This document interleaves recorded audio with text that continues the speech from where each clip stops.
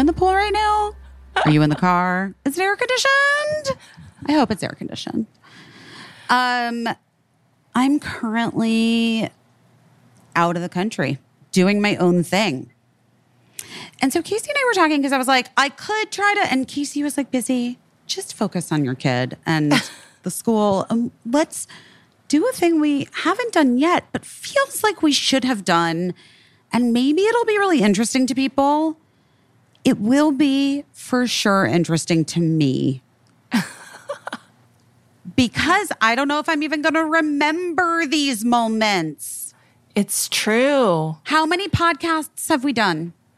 Oh my goodness. I have truly lost count. But it's more than 100. Well, it's definitely more than 100. I remember our 100th. It has to be close to 150. Probably close to 150. Yeah. I would truly have to count because we don't number them. So like the assholes we are. March to the beat of our own drummers. But we've done over 2 years worth of podcasts. Almost 3. Yeah. This is 3. Going on 3. This is 3. Yeah. Fuck. Well, in those 3 years, we've talked to so many people who are extraordinary and cool. And sometimes I'm like, oh yeah, that's right. That's wild. That person was on our podcast. And we wanted to like take a look at, guys, it's a clip show. It's a clip show. It's a clip show where we listen, take a look and take a look with our ears and listen to some of our very favorite pivot episodes.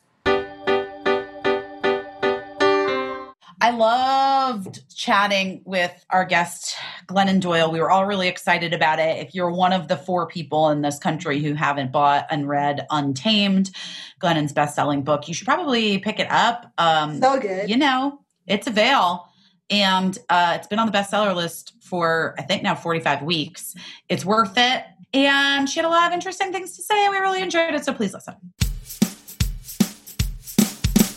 I just want to kick it off because 44 weeks, the book came into the world, was birthed into the world. 44 weeks ago was a fairly different looking place.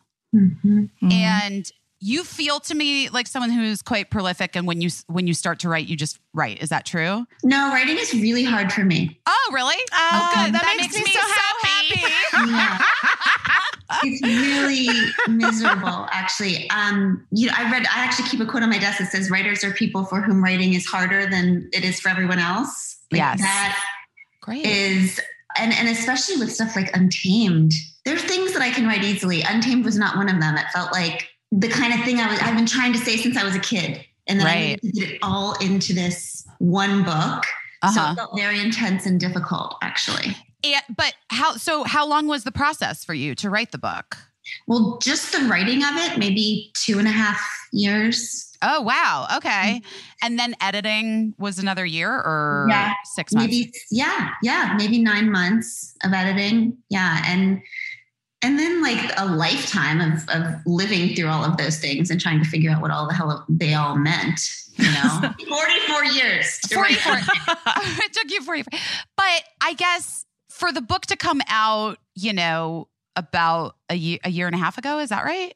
March 10th was the day this was. It came out. I was on the road kicking off the book tour. That's right. When COVID happened. Right. I had to cancel the book tour. Everybody's life was like starting in March.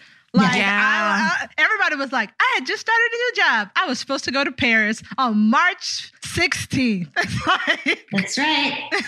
I mean, our team was sitting in a hotel room. People were crying. I mean, my team is really just like my sister and my wife, and then like my 3 best friends. So everyone had been preparing for this for so long, and people were just like crying in the hotel room because we had to shut it all down. Like and I remember your decision making and following the journey of like telling everybody that the book tour was canceled and people were crushed. And I felt like in the moment I was a very early, I was on COVID early. Like I was like, this is going to be a big deal. And I know that you had some people that were like, why do this? Yeah. I mean, because it was early. We canceled pretty early. Things weren't being canceled yet. You were one of the first. I mean, you canceled before Coachella, Glennon. I mean, let me tell you something. I freaking love canceling things. So this wasn't like... every time I make a plan, I just immediately start waiting, just hoping that someone will cancel the plan. So like, and then I have friends with, it's just like a game of chicken. Like I'm waiting till they cancel on me and they're waiting till I cancel on them. So each of us can take credit for not canceling. So this was a little bit, this wasn't like that though. No. This felt really, really sad. And I remember I was sitting in a hotel room with Abby because there was like half of our team was like, hell no, we're going. This is ridiculous. Like it's ridiculous. Nobody's canceling anything. And then I was sitting with Abby and I was like, look, I can't cancel this. This is the most important thing I've ever made. And she was like, because she's like always doing the right thing. She's the Captain America of the right thing, you know? And she said, well, is this the most important thing you've made, or is the community that you've made the most important thing you've ever made? Because you could be risking their health by inviting them. So that was the moment that I was like, okay, we have to very wise. That's so wise. We should say for people listening, in case they don't know, Abby's your wife. Yes. And you might know Abby from being a soccer star. Yes. Yes. I was just literally making a face right now because I was like, who doesn't know this? Who's listening to this podcast? Just in case. I was trying to imagine what the crossover that, I mean, in my head, anyone who would follow me knows who you are, Glennon. I don't know. I don't either. Well, I don't know either. I'm just saying. In my head, that's the way. I mean, it's my hope. Everyone knows Abby. I think that is a thing that seems true in my life. Like, I mean, if you guys knew the amount of times where, I mean, it's been a little bit better since COVID, since we can't go anywhere, but my whole life going anywhere was like someone approaching me and me like, you know, trying to like get on my humble face because, you know, here this person is clearly, you know, recognizing me and then coming up to me and saying, can I get a picture? And me saying, of course. And then they hand me their phone so I can take a picture of Abby and that person. That's my whole life. We were trying to look humble and then realizing, I should just be humble because this is not actually happening. Yeah. I mean, that's always great advice, by the way, to just always just, let's just enter every situation, assuming that they want you to take the camera and take a picture of them with someone else. Of them. Of them. Because it's never going to be a cute look when you like try to pose and they're like, just me and my wife. What are you doing? Ew. Well, obviously, the book, that must have been like a pivot that you all had to make in your brain. And so how did you regroup? So much of the book, you talk about the thing that like, I feel very deeply, I know very deeply. It's a thing that has really come into very sharp focus for me in recent years, but that the knowing, you call it the knowing. People have different ideas of what it is. For me, it's like a lightning bolt and I just know something that is the next right thing to do. So when you cancel the book tour, maybe you didn't have the knowing, but Abby did, thank God. And then what was the next thing in your head of like, how am I going to make sure my community is supported? How am I going to make sure this labor of love and creativity is supported? Where did you go? So the great part was I was like, okay, we'll just pretend this didn't happen. And then we'll just do this later. Right. Oh, you were going to hold it? Yeah, because for sure. Well, no, I mean, it was out, but like the whole celebration. Right. Oh, right. Like the tour. Because, you know, clearly this will all be over in like a few months is what I thought. And so most of my life, although writing and speaking is a big deal for me, most of my life is Togetherizing. Like most of what we do on a daily basis is our nonprofit. So we knew that we were going to be just slammed out of our minds because we are basically like first responders to families in crisis. And all COVID was predicted to be was like one long situation where families were in crisis. So we just kept saying, okay, we felt like we were in promotion mode, and we just kept saying, switch to service. We started working our butts off at Together Rising to try to help where we could. And then I was like, how am I going to show up for people, for my community? Because everyone was scared shitless, obviously, which was kind of, you guys, I am a person who's dealt with depression and anxiety my whole life. Hi. Welcome to all of us. Yes. Okay. Yes. A young girl in America, depressed and anxiety ridden. Yeah. Tell me why, Glennon. Every time somebody asks me, well, why do little girls get eating disorders? I'm like, are you freaking serious? Because they're paying attention. Right. Like, yeah. You know, Abby actually noticed. She said, it's weird. You seem calmer since COVID came. Like I was the calmest one in my family, and still am, about the COVID thing. And it was so baffling to us for a while. And I think I figured out, because I've been saying my whole life, I've been Chicken Little my whole life. Yeah. Mm-hmm. My whole life I've been going, this shit's going to get bad. Like, yes. Are you all paying attention? Because this shit is bad. And everybody's like, more medicine. And I'm like, but maybe you're just not paying attention. And then the sky really did fall. Mm-hmm. And I was like, how are you liking now? Yeah. So I felt like I had been developing all along the skills of being scared all the time and still figuring out how to show up and like do your work and help each other and comfort each other, which makes people like me and you guys like really helpful in times like this. So I started doing these morning meetings, which, by the way, was something that I used to do with my third graders because I used to teach elementary school. I still feel like I'm a elementary school teacher who's just on this weird hiatus.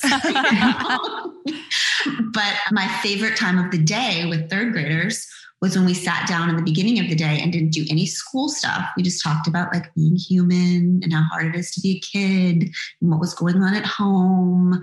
And we had this little song that went, it's morning meeting time. It's morning meeting time. So for some reason I started doing morning meetings with my community online.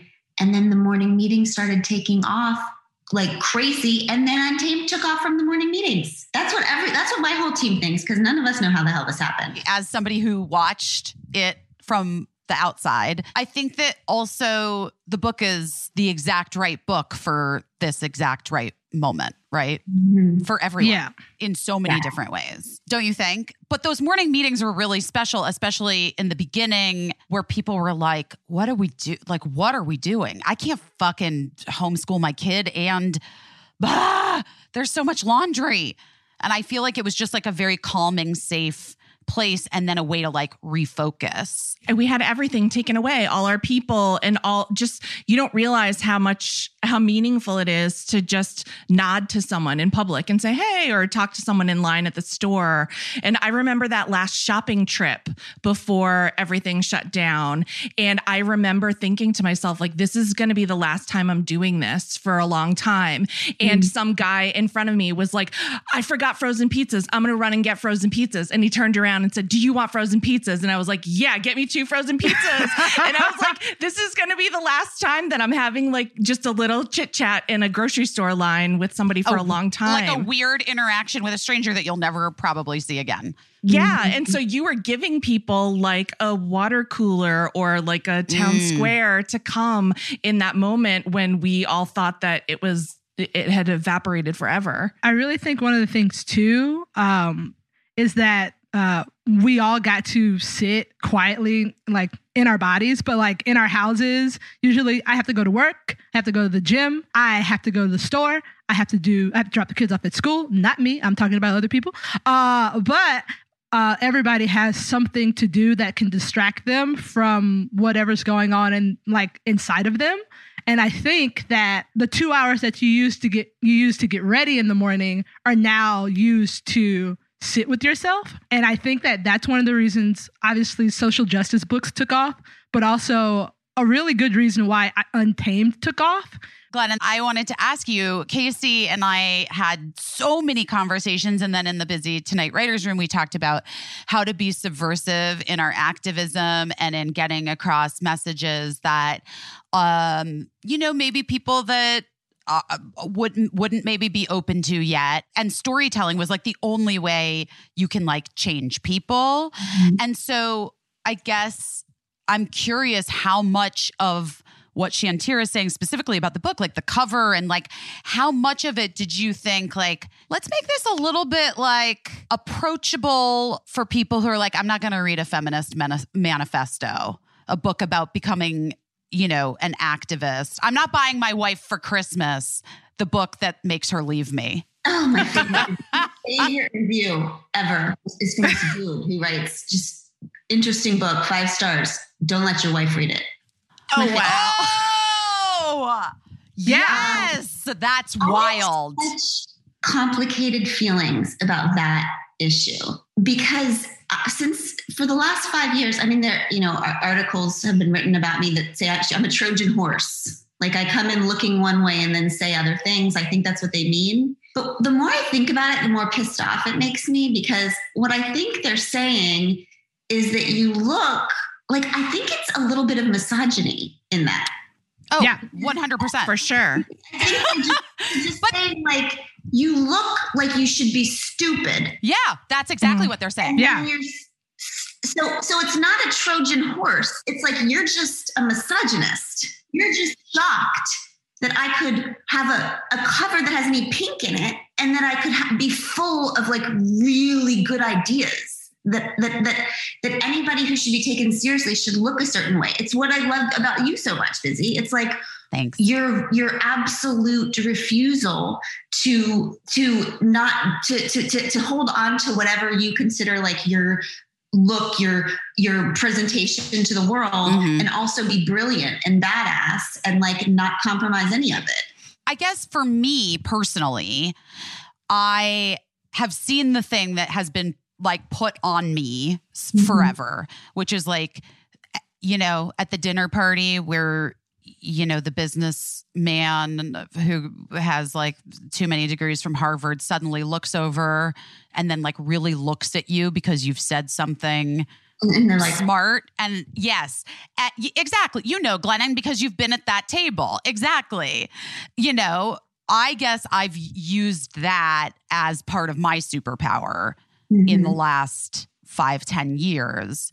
And part of what I want is I want to dismantle the patriarchy and white supremacy, obviously, but I want to get these women who are just trapped in these cages out of these fucking cages and at least a little bit. And I'm just going to tell you, they're not going to do it by picking up a book off the shelf that genders that I wrote. To be completely honest. Totally. So I just feel like, I don't know, like for me, it's not about being a Trojan horse. I mean, that's like being perpetrated on us by other people. You know, I live in a very strangely conservative town. I live in Naples, Florida. I know.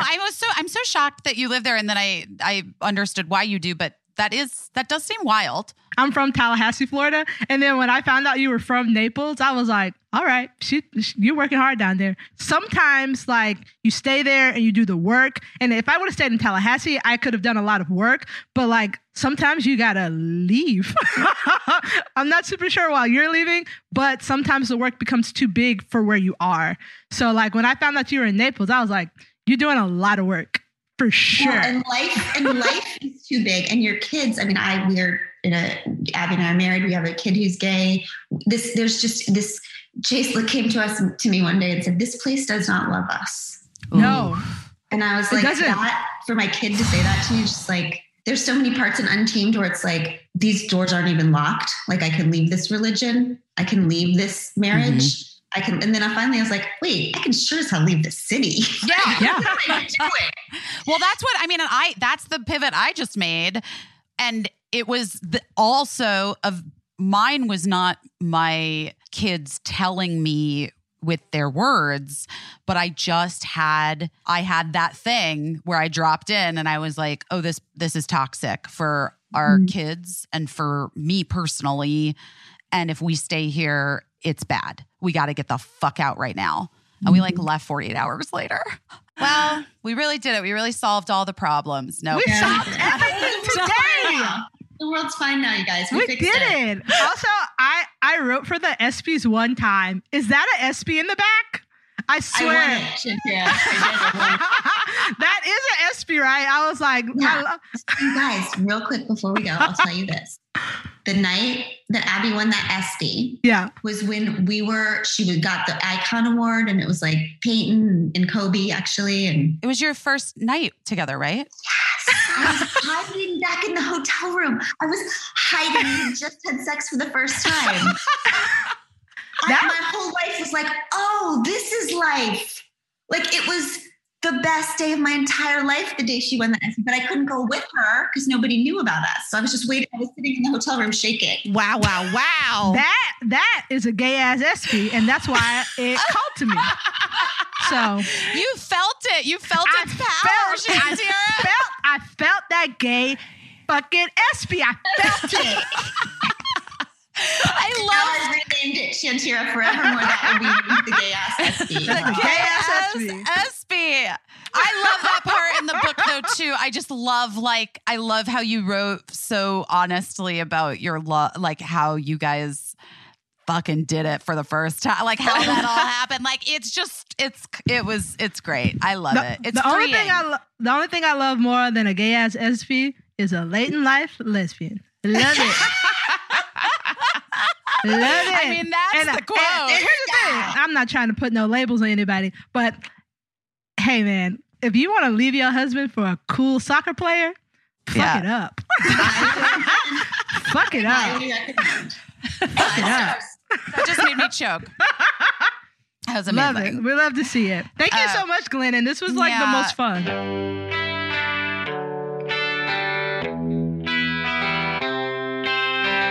You know, some people say that hair care is the new skincare. And you know what I feel very lucky to have in my life? I'm holding one up right now. This is my little Kitsch scrunchie that I use when I wash my face. I know it's not going to damage my hair. I love Kitsch products because they've created game-changing essentials that I swear by, that Casey swears by, that most importantly, Birdie swears by. Yes, whatever your budget, your skin type, your hair type, Kitsch believes you deserve a little indulgence at affordable prices, morning, noon, and night. Satin pillowcases, the time-saving towels, the scrunchies, hair ties, the eye masks. You probably saw at some point the heatless satin curling rollers that went viral on TikTok. Say goodbye to heat damage. This is the original one. They're still the best heatless curlers. I'm obsessed. Don't settle for any knockoffs, guys. Get the ones that started the craze. The latest Kitsch viral craze are rice water shampoo bars, which I love for travel because I always get so much anxiety at TSA that I have too many liquids on me. I feel like a criminal. But the shampoo bar, it's not a liquid. And by the way, I turned on a bunch of my high school friends to it, gave them our code. They bought these shampoo bars, conditioner bars, the rice water bars, and they all love them. Everybody says their hair looks 1,000 times better between washings. And I gotta say, I agree. Plus, right now, for a limited time, you can live the Barbie dream life with the Barbie by Kitsch collection featuring Kitsch's best-selling satin pillowcases in iconic Barbie pink, the color of the summer. Guys, go check out the website. And you're gonna get yourself some cute things. You're gonna get your friends some cute things. You're gonna fill your cart on up. Because also right now, Kitsch is offering 30% off your entire order at mykitsch.com/best. That's right, 30% off anything and everything at mykitsch, spelled mykitsch.com/best. One more time. mykitsch.com/best for 30% off your order. Oh my God, Busy. Do you know what I read? An estimated 5 billion plastic hand soap and cleaning bottles are thrown away each year. Oh my God. That is very disturbing. Disturbing because the products that we use every single day are ultimately contaminating our water supply. Whether or not you think you're recycling them, here's the deal. Chances are you're actually generating hundreds of microplastics that we end up ingesting. Thankfully, lots of, people are trying to figure it out. And Blueland set out to do something about it by eliminating the need for single-use plastic in the products we reach for the most. Hand soap, glass cleaner, multi-surface cleaner. The idea was always simple. They offer endlessly refillable cleaning products with a beautiful cohesive design that looks great on your counter. Which I know I'm shallow. I do care about the planet. I care about how beautiful the planet is. My kitchen is on the planet and I like it to look beautiful as well. So I don't like ugly, shouty bottles hanging out in my house. You just fill your bottles with water, drop in the tablets, wait for them to dissolve. You never have to grab bulky cleaning supplies on your grocery run, which I have to say, having moved to New York I don't want to eat plastic, okay? Sure. Yeah. I want things to be better for the environment, of course. But honestly, the best thing for me is like not having to lug a bunch of cleaning supplies when I need them. I'm sorry. And store them. I have no room. And so I have these little like tablets in a drawer. When my cleaning supplies are out, when my window cleaner's out, I drop a tablet in, water. That's it. Done. Refills start at just $2.25. And you can set up a subscription or you can buy in bulk. Anyway, I love Blueland so much. It has changed the way that I clean and the way that I feel about cleaning and that I feel good about it. Blueland has a special offer for our listeners right now. You can get 15% off your first order by going to blueland.com/best. You won't want to miss this. Blueland.com/best for 15% off. That's blueland.com/best to get 15% off. You're not going to regret it. I just was talking about how much I have been working and how exhausted I am. Our guest today is literally one of the most hardworking people ever, right? And she's out there making it happen, putting herself at risk. And she's been doing it legit since she was 18 years old, 19 years old. A child. Yes. An actual child. Whereas I was like, it was so hard to be on Freaks and Geeks. She was like, I was in Kosovo, which is like, that's true. That is a true story. We were so honored to have Lisa Ling as a guest on our pod. Hi, Lisa. Hi. How are you? Thanks for having me on. I'm so happy to have you on. Thanks for being here. I'm really excited. Well, Lisa, I've been a fan of yours since I was a freshman in high school. Oh yeah, you watched? Okay, what state did you grow up in? I grew up in Arizona. Okay, we were big in Arizona, and Channel 1 was was the greatest 20 minutes. 15? How long was it? It was 12 minutes to be exact, with 2 minutes of commercial. Oh my God! So for people at home who didn't have Channel 1 was a news program, like current events news program that was put in certain public high schools in exchange for they put televisions in every homeroom. Exactly. It was in, middle schools and high schools, public and private, but the schools all got television equipment and broadcast equipment. So, all stuff that is completely irrelevant now, but you had to watch 12 minutes. You had to watch 12 minutes of a news broadcast in order to get all that stuff in your school. Which then also had ads. Right. It had ads. Exactly. It was, right. What were the ads for? Like, teen stuff, Noxzema and tampons and whatever. Right.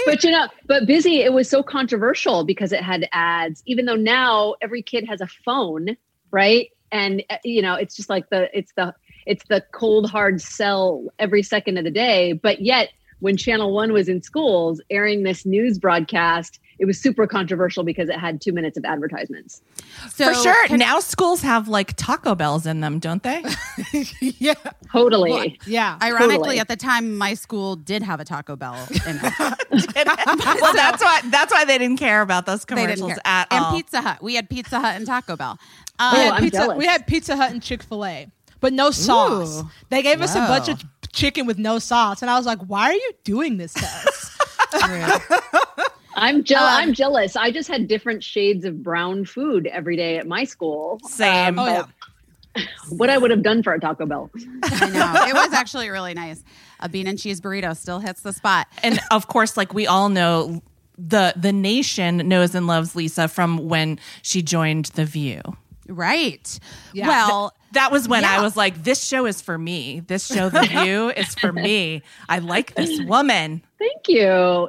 It was funny because I'd been on Channel 1 for 7 years, traveling all over the world and covering stories. In fact, when I got the call that I got the job on The View, I was covering the refugee crisis in Kosovo. Oh my gosh. I was like 25 or 26 years old. And then in 2 weeks, I was sitting at that table on The View after like having covered all this stuff. And the first question Meredith Vieira asked me on my first day on live TV was, "So are you a virgin?" I'm like, What? you know, it's The View, right? So It's a good thing that there was no Twitter. That would have been wait, Lisa, what year was that? What year did you join The View? 99, right? yes, it was 99, 98 or 99. Yeah. Right. Oh my gosh. Yeah. And I graduated from high school in 97. Thanks, Busy. Thanks. No, but you're not that. I mean, you're only a couple years older than me, but in that classic like teen thing, you seemed like an adult because you were covering crises all over the world for me when I was a teenager. You and Anderson Cooper, who also was on Channel 1, guys, just FYI. And then when you got The View, I realized like, oh, you really aren't that much older than I am. But then by that time I was like 20. So Everybody on TV is a grown-up. Everybody Yeah. on TV is a grown-up. That's what happened, especially if you were doing news. But I'm just so curious, like post college, and you wanted to be, and you are a journalist, right? Right. What was the dream? I guess the dream when I was a kid, because I grew up, in a totally non-diverse community, and the only Asian person on television who was kind of high profile was Connie Chung. Mm-hmm. When I was a kid, do you know who Connie? You guys know who Connie Chung is. Yeah, love Okay. Connie. She's my hero. Before we even go on, everyone out there listening, look up. There's an iconic Connie Chung photo of her being the only woman in a newsroom. I have it posted on my Instagram, at Lisa Linkstagram, if you want to find it. But it is an amazing photo. It but truly the only reason is. I asked if you know her is because I have met young people who do not know who Oprah is right now. So, because like, Oh no. kids aren't watching TV. So I just turned to dust in my chair. It's like I know. when Paul McCartney did that song with Kanye and Rihanna, and everyone was like, "Oh my God, that old man is gonna be so popular. That's cool Totally. for him. That's so cool that old man got that." It makes me so sad. Totally. But yeah, so as a kid, I wanted to be Connie Chung. But then when I started working for Channel 1, because they hired me as this young correspondent and started sending me out to crazy places in the world to cover stories, I started to realize I want to be in the field, and I want to travel, and I want to immerse myself in different worlds and different cultures. I mean, I was really young when I was doing this, like in my late teens, early 20s. And it's kind of wild that I'm still doing that kind of stuff, more than 20 years later. But I love being in worlds that are just really different from mine. I mean, you're so good at it, and you like found, I don't know, I think even if you're 19, 20 years old and you find the thing that speaks to you, you got to keep pursuing that thing. Well, that's why I always tell, whenever I talk to college kids, I always tell them before they jump into a job, if you can travel, or live somewhere that's different from where you grew up and different from where you go to college, because it's just, to me, it's so life-changing when you have that experience when you're young. It totally just expands your horizons in such profound ways. And that's like the biggest piece of advice I always give people, young people. How did you start working for Channel One how old were you? I was 18 when I started working for Channel One. And because it was seen in schools, they wanted like young looking correspondents to come and be like cute-ish reporters and anchors. And over the years, Channel One decided that they really wanted to send its reporters out to cover stories. So when I first started at Channel One, I was kind of this like, I had tons of makeup on, sitting at a desk reading news because I looked like every other, 16-year-old in high school. but then when they decided, okay, we're actually going to go out and try and report stories, they brought in all these producers who had worked at all the networks. And it's funny because Anderson Cooper was a fact checker at Channel One. And wow, he went to Vietnam to go do some to teach English. And he ended up filming a lot of the stuff that he was doing in Vietnam. And it was so good that the head of Channel One decided, I'm going to put you on air. Like, he went from fact checker to on air correspondent because the stuff that he was reporting or the stuff that he had collected in Vietnam was so good and so unlike what we were seeing on television. It was just like first person reporting. So that's kind of how Anderson had a lot to do with Channel One changing from just being these 90210 looking reporters to real to correspondents out in the field. Wow. Who still look like they could be on 90210. Yeah, well, true. To be fair, Shantira, yes. And then what was your family's reaction to the first time that you told them you were going to go somewhere far flung to cover something? Well, my parents got a divorce when I was really young. And so I grew up pretty independently. I grew up with my dad and he was always working. And so I could actually kind of disappear places and say I'm going off with my friends for a week and he wouldn't know. So for a significant part of my experience at Channel One, neither of my parents knew too much about where I was going. I mean, I went to Afghanistan, Iran, Algeria, Colombia, Kazakhstan.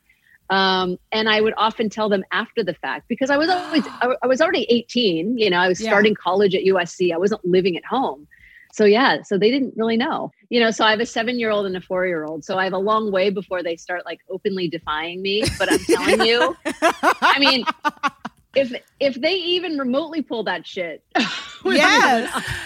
What I was going to say is that you in 1999 could get away with that to a certain extent. No one had cell phones. There was no way to track people. You had to wait for someone to call your home phone and leave a message. So it was much easier to dodge your parents in the late 90s and early 2000s than it is currently today to dodge your parents.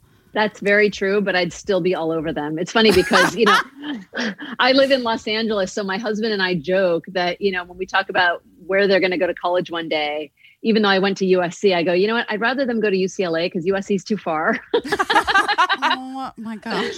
Meanwhile, I'm in Afghanistan and in Iran in my Oh my God. So you were at Channel One for a number of years with Busy Phillips watching you and then loving you. You were our favorite. Oh, thanks, Busy. That's awesome. Truly, Thank truly, everybody, we all loved you and always wanted to see what crazy shit you were going to be in. You were always, because you were in the trenches, and it was just, you were incredible. And well, they had legitimate people. They had you and obviously Anderson Cooper and other journalists on it, but they were talking to high school kids in a way that we hadn't been sort of talked to before about current events. We were included in the story is my point. Yeah. Do you know what I mean? As opposed to us not having a non-participatory view. And that's a thing that adults deal with. Now I think it's so commonplace for kids and young adults. My 12-year-old is very, socially active, and Casey's kids have worked on political campaigns. But back then, I feel we were sort of left out until that came along, and then we took a more interest in it. Well, no, I mean, I hear you, and I actually wish that there was kind of like an informational news show that was kind of geared toward a younger generation, because now it's just like, I watch news and I'm just like so appalled because it's all opinion, first of all.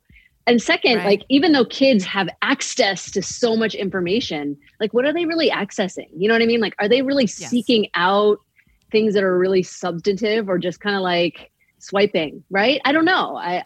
My kids are really young, so I don't know. It's tricky. I think it's really important that we get some critical thinking curriculum worked into schooling, because there's a whole buffet of information, and we've seen what disinformation can do in this country in the past few years, especially. So I think we need to really beef up critical thinking skills. For sure. I agree with you 100%. But maybe you should do that show for kids. Maybe you should produce it. Okay. I'll keep that in mind. So then you went from Channel 1 to The View, and Meredith Vieira is suddenly asking you in front of the entire country, are you a virgin? What was that change like? You don't you want to know what I said? No, I'm kidding. I was already 26. I would have lied through my teeth, by the way. I would have been like, yeah, absolutely, for sure. Well, what if? Yeah, if my mom was watching. Well, I think that's what I said. I was like, well, since my dad is watching, yeah, my conservative Chinese dad. Oh my God. But it was, you know what? It was fun. It was totally new for me because I'd never, on The View, you have to perform. It's in front of a live audience, and your job is to go for the laugh. It's to go for like the applause. And I had never done anything like that before. And it was definitely a rush, but at the same time, there definitely are things that I said and did for the laugh that I regret. But I don't know that people realize, like, there's that pressure to get that reaction, and it kind of just drives you. And it's that was the thing that was most challenging for me. And also, I think I always just wanted to go back into the field. I felt like I was so young at that time, in my 20s. And if I didn't go back into the field at some point, then I wouldn't get another chance to do it if I just stayed, and continued doing this job for a really long time. I worked at Channel 1 for 7 years. And when the opportunity at The View came up, I hadn't thought about like a daytime talk show, right? Like, it wasn't even something that I ever thought I would be interested in doing. But I did think, if I could get this job, because remember, it was Barbara Walters, Meredith Vieira, Star Jones, and Joy, right? I mean, you don't get more, high profile boss than Barbara Walters. So I thought, well, if I can get a job working next to her, then at some point I will better be able to possibly dictate where I go from here. So that was part of the thought process. Like, I'll go here and hopefully it'll raise my profile. I mean, I honestly thought that after The View that I would, go start working as a reporter for a network. Normally when you want to get into reporting, you have to go to a smaller market, like in Wichita, right? No disrespect to Wichita, right? Market 111. There you go. Yeah. And I thought, like, okay, if I could bypass that process, maybe after working alongside Barbara Walters, I can get a job as a network reporter because I'll have a bigger profile. And then this opportunity came up at the National Geographic Channel to host a documentary-driven series. And I was all in, but it was funny because they hired me having seen my work at Channel 1. But at the time, National Geographic was like the preeminent authority on like natural history, in the animal world. And like, that's not what I do. And so they really trusted me to do these more human stories, and report on things that they didn't really do as much. So that's kind of, it happened, accidentally. And Nat Geo, even though it's such a widely known brand, the Nat Geo channel was a brand new cable network with like, no viewership at all. So it was a bit of a transition. That's amazing. Was Barbara Walters, when you were working alongside her, was she any type of hero to you? I mean, she's an iconic journalist herself. What was that like to be a young journalist sitting next to an iconic journalist on a talk show? I mean, it was surreal that I was, I would look to my left and there's Barbara Walters. I mean, I can't think of a woman in broadcast journalism, right, who has been more of a pioneer than Barbara Walters. So it was so surreal. And, I mean, Barbara has always had a reputation, right, for certain things, right? And And I remember hearing Debbie Matenopoulos, who preceded me, she was the first young one on The View, talk about how Barbara used to like kick her under the table when she would when she would say stupid things. So like Barbara, she definitely she said a lot of stupid things. To be fair, the kicks were maybe, You know what? She would actually also say that she said a bunch of stupid things. She's like, yes. Oh my God, I should not have been there. Like it was anyway.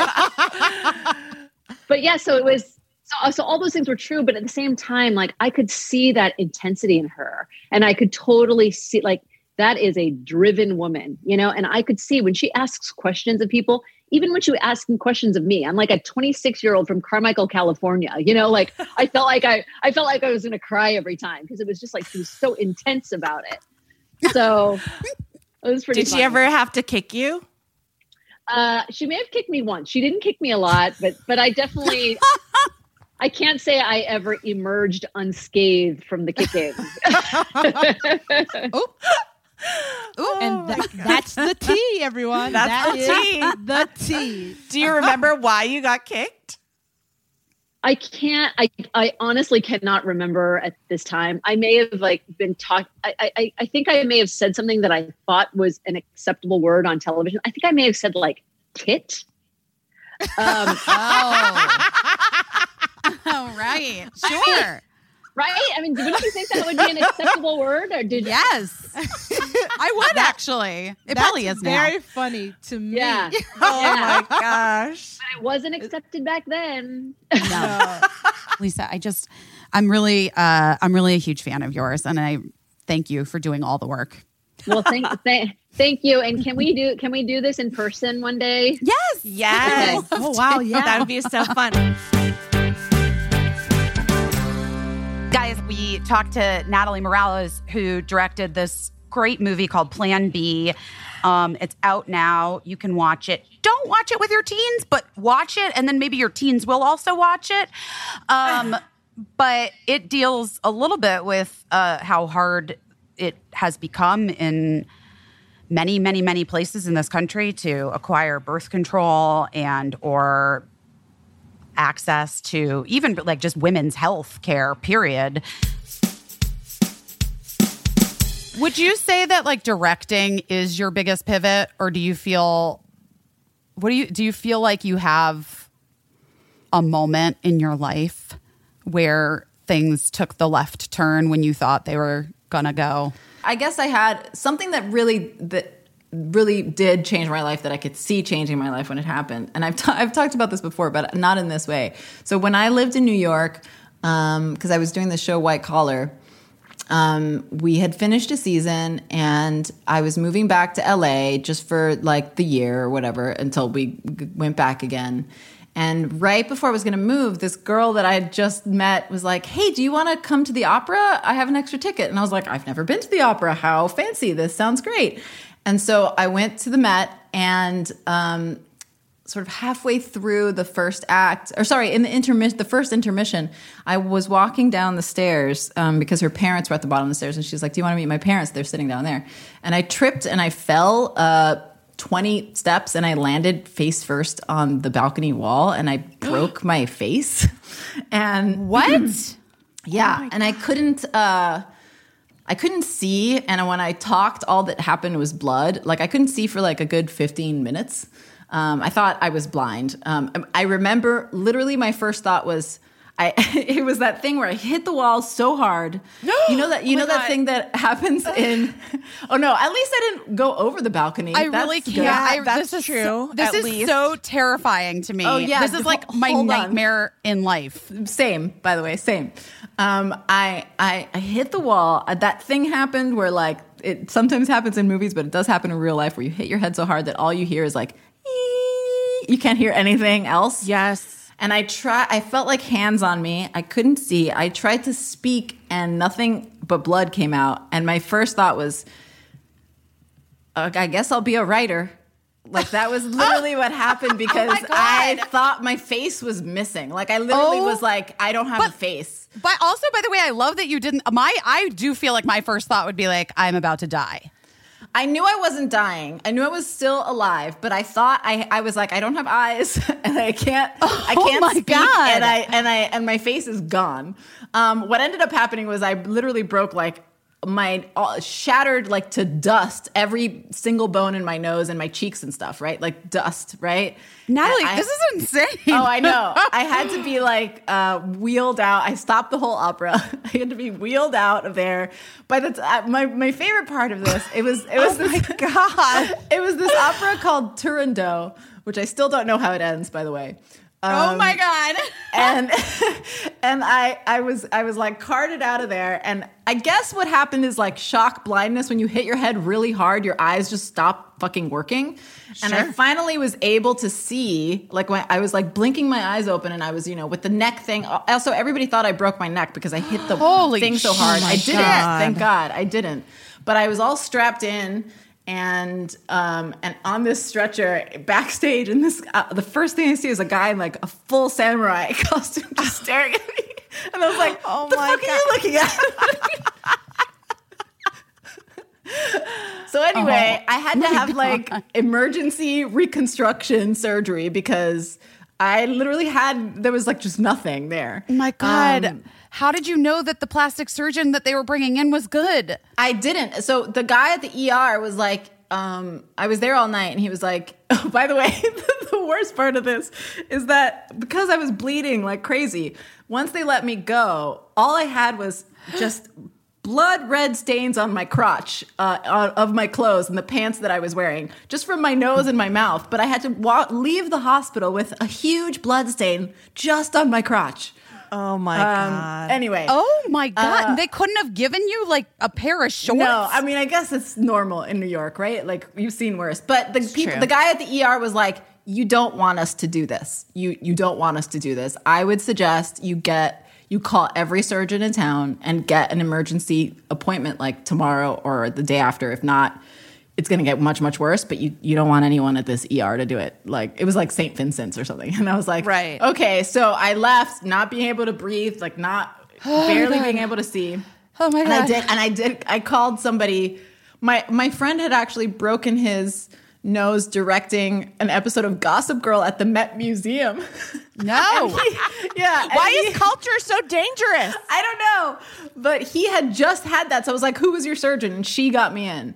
But I didn't have like any pictures or anything. So she just she was like, look, this is rocks in space. I'm just making you a hole that you can breathe through, maybe. You're going to have more surgery eventually to fix what I'm doing. So anyway, after that happened, my face was different, and my voice was different. And also it took about a year to heal. And it was like a lava lamp for a year. It just was like shifting shapes because all the bones were healing. And like, would you sleep at night and then wake up and be like, ugh, my nose is flat today? Yes. And also every day for a year, I would look in the mirror and be like, what's the fucking point of makeup or clothes? Because I hate the way I look. This is not me. Like, I didn't have my own face. So I was like, oh my God. It was a year of like severe depression because I had no control over my own face. Yeah. Literally. Yeah. And it was my livelihood at the time, right? And I'm not saying it like turned me into some Quasimodo thing, but like I also just didn't look like me. You didn't want to move into the basement of the opera? I mean, I should have, right? I should have like haunted that whole place. You literally were like the Phantom of the Opera. I should be. I should be. By the way, it was their railing was wobbly, and that's what propelled me forward. But I couldn't sue them for the medical charges because they're a historical building and they were exempt. So I got screwed. I paid. Are you kidding? No, it was like that night cost me like $100,000. Out of my pocket. Well, easily, right? Yeah. Like that's the thing about that's so fucked. That's not even considering everything also, else. by the way, come on, opera. Yeah. Fucking cough it up. Yeah. We know how much money you're raking in. I'm teasing. Opera's I don't think they are.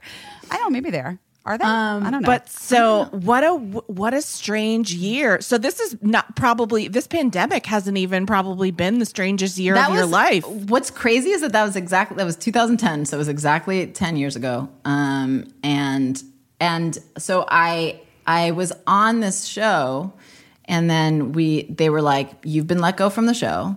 Oh my God. And didn't tell me why. Although I felt like I knew. And then I didn't get, how can they say and then I didn't get jobs for a while. And I don't know if it was the way my face looked or my own insecurity about the way I looked or whatever, but it really pivoted things for me in this way that I was like, okay, I have to just kind of deal with, I have to be whatever this new person is, because that's who I am now. And like, I just have to live in this face and figure it out. And then I just started building back up and doing smaller guest star roles again, and then getting more work that way. So okay, now I'm like obsessed, and I'm looking at pictures of you. I'm Googling because I literally had no idea. I've known you for a long time, and I think I met you after. I must have met you after. Yeah. So I just Googled you in 2009. There's a Pinterest page. Oh my God. Wait, is this your old face? Yep, that's my old face. Yeah. I mean, it's not too far off from I'll show you. It is. It's not, if you like from the front, it's not crazy different from the side. I have a much the cheeks are not as different as they were. My upper lip is totally different, and my nose is like, it was a bigger, like a thinner nose, and now it's wider and flatter. I'm sure. By the way, I'm sure to you it's so much more noticeable than it would be. Oh, of course, but also if I was watching this show, The Middleman. That was the first show that I did the other day with somebody who really wanted to see it, who had never seen it, and was like, oh my God, every scene he was like, what? How is it that you look so insanely different? And I was like, I know, I keep telling people, but it is more obvious to me, I'm sure. I'll send you some pics, Busy. I'll send you some pics. Okay, because this is truly wild. I've thought about this a lot. I fell holding Birdie when they were a baby, and protected Birdie and smashed my face. This is so crazy, into a very strong waitress's leg.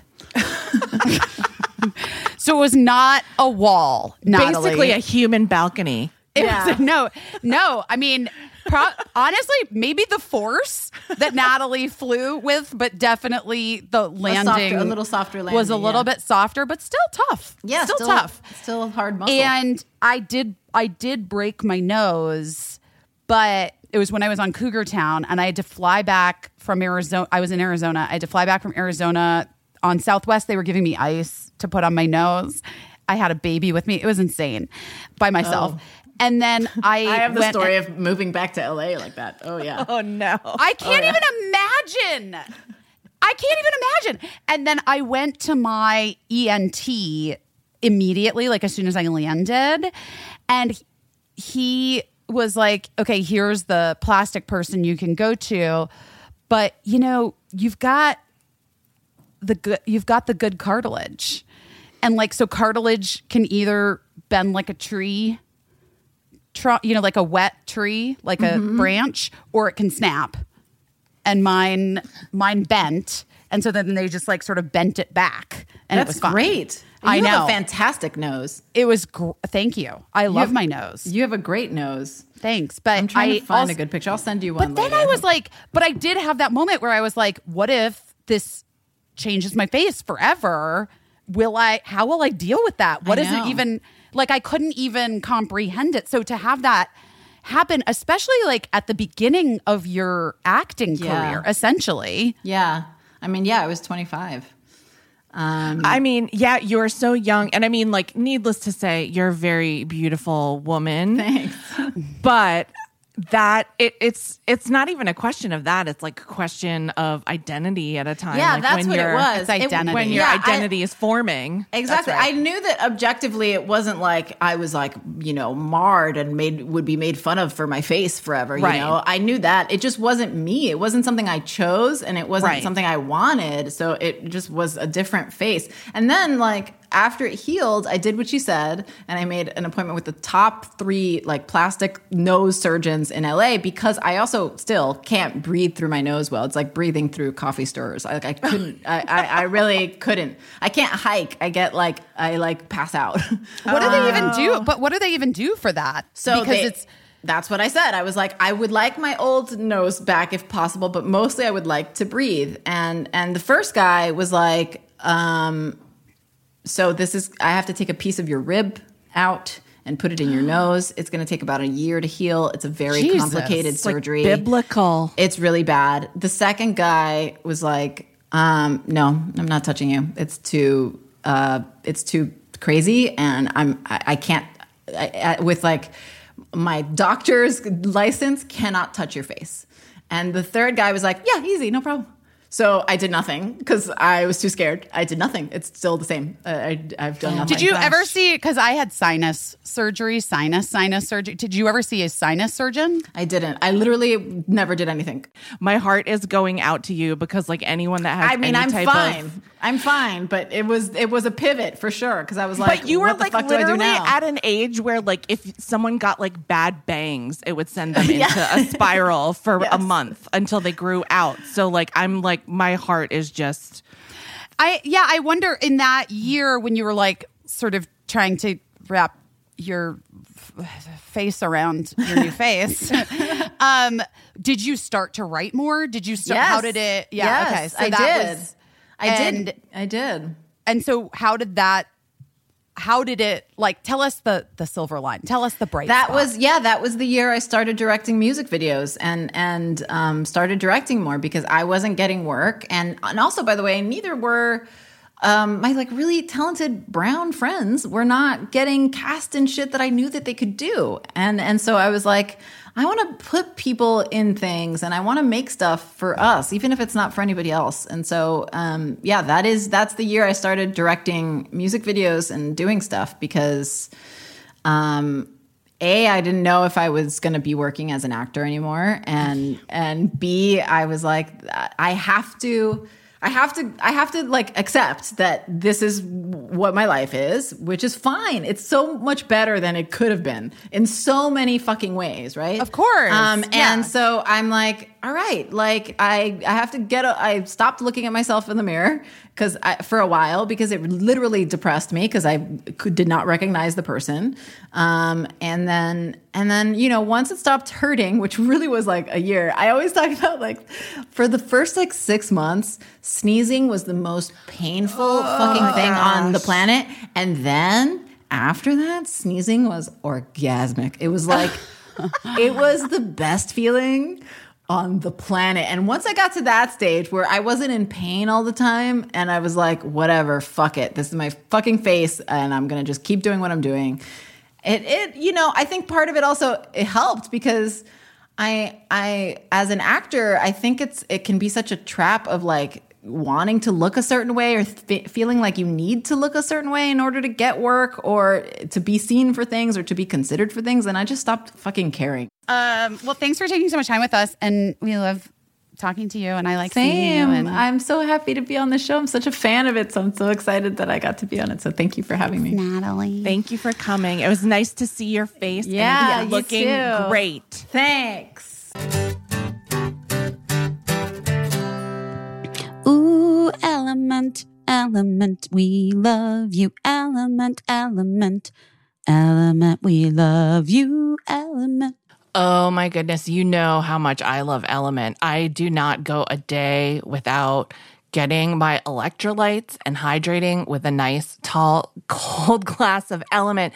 Element is a tasty electrolyte drink mix with everything you need and nothing you don't. That means lots of salt with no sugar. It contains a science-backed electrolyte ratio, 1,000 milligrams sodium, 200 milligrams potassium, 60 milligrams of magnesium, which is crucial, with none of the junk, No sugar, no coloring, no artificial ingredients, no gluten, no fillers, no BS. Guys, you know how I feel about electrolytes. Whether it's a couple glasses of wine, you know I'm guilty of that, or working out, you know I've been doing a lot of that, or just an active lifestyle, you know I'm doing that, or hitting those picket lines, you know I'm doing that.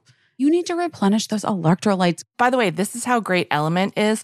Element has been so great to send some extra Element for us to take out to all the striking laborers who are on strike and share it with them so that they stay hydrated in the hot sun on the hot picket lines during hot labor summer. That is super cool of Element. For me, magnesium is such a big deal and hydration is such a big deal because of cramps. I just get terrible muscle cramps. It's just the way that God made me. I get terrible muscle cramps, and the only thing that really prevents them is staying extra hydrated and that magnesium. Electrolytes are responsible for so many functions in your body. The conduction of nerve impulses, hormonal regulation, nutrient absorption, fluid balance. An Element is there for you, and it can help prevent and eliminate headaches, muscle cramps, fatigue, sleeplessness. I have had friends before where they're like, I've had a headache for 3 days. I don't know what's wrong with me. And I give them an Element, a packet of Element in their water. And then like literally 20 minutes later, they're like, I feel better. Yeah, because you needed electrolytes. Okay. Right now, Element is offering our listeners a free sample pack with any order. That's 8 single serving packets free with any Element order. It's a great way. You can try all flavors, or you can share Element with a salty friend. Get yours at drinklmnt.com/best.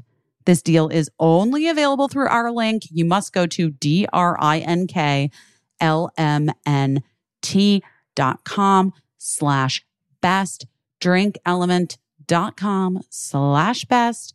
Try it totally risk-free. If you don't like it, you can just give it away. Share it with a friend.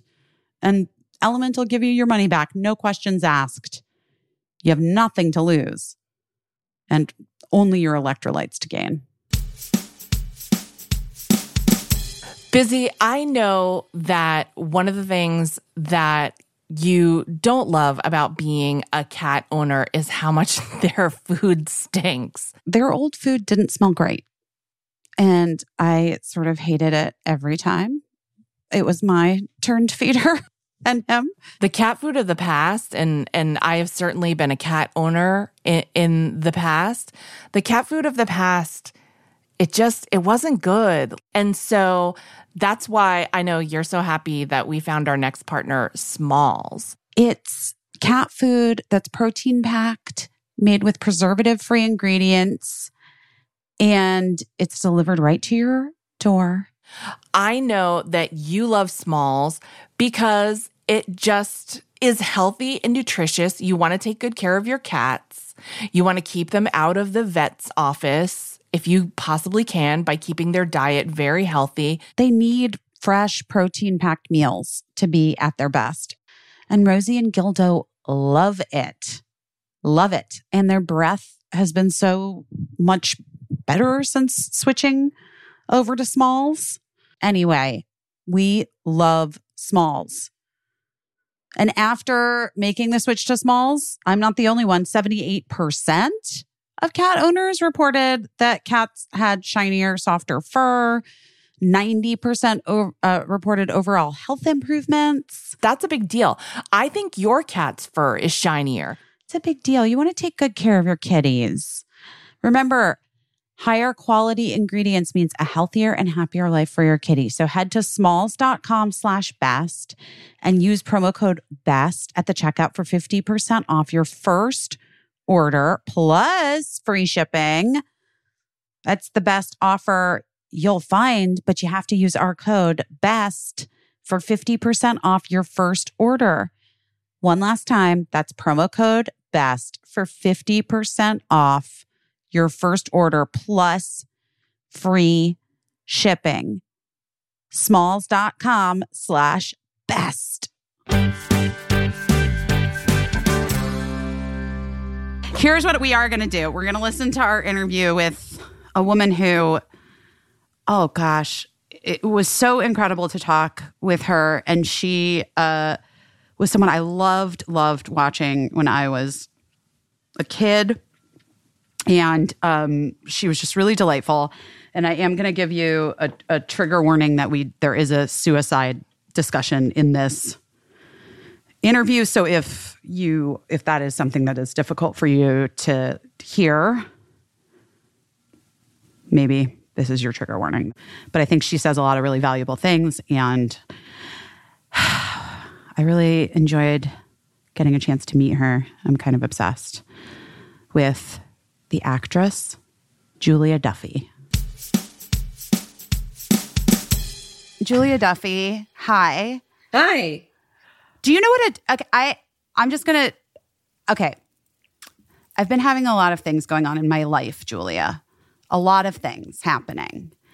And I didn't know we were talking to you today because things in my life were happening.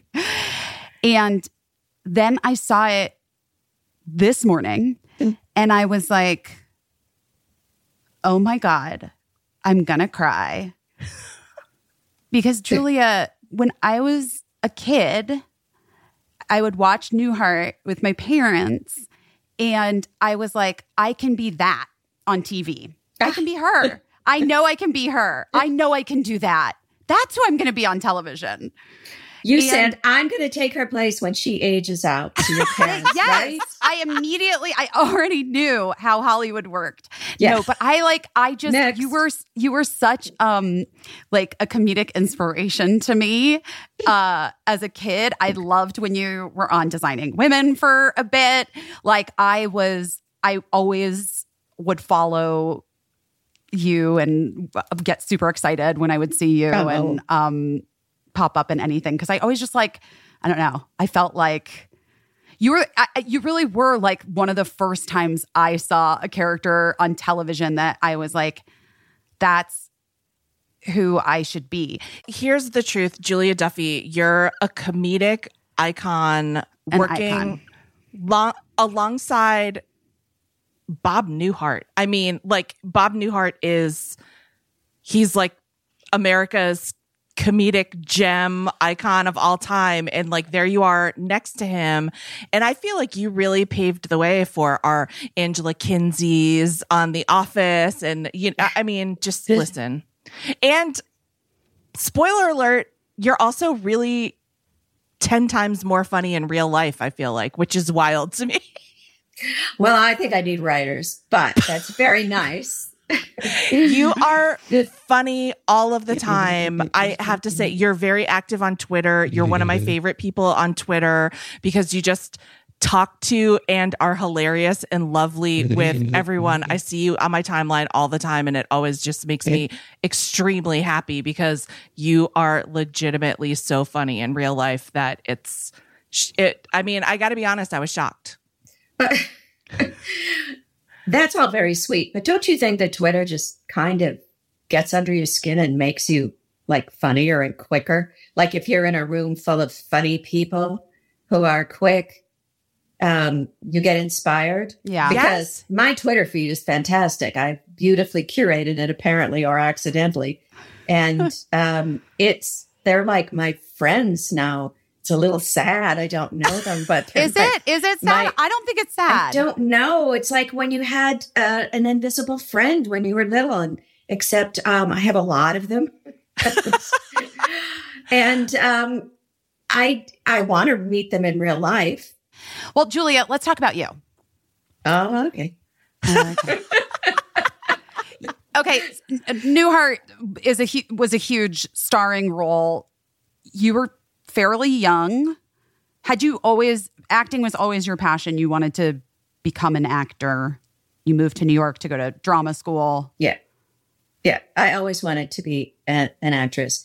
There were no other choices.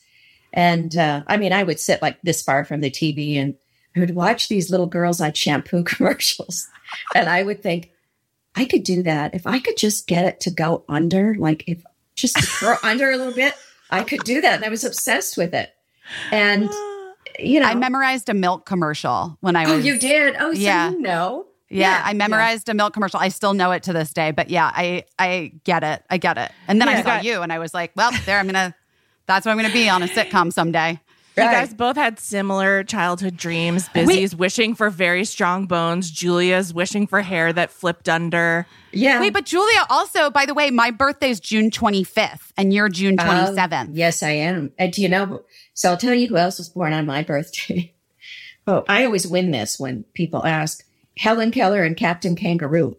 Oh my God. Wow. Yeah. So whatever you think about astrology, just think about that. Also, I think Mike White is also the 27th. Really? That's very cool. Okay. Oh, interesting. So you've been acting since you were a little girl, though. Well, in community theater and that sort of thing. I desperately wanted to take dance lessons because I had friends who were taking dance lessons, but we couldn't afford it. We had no money. My mother raised us by herself.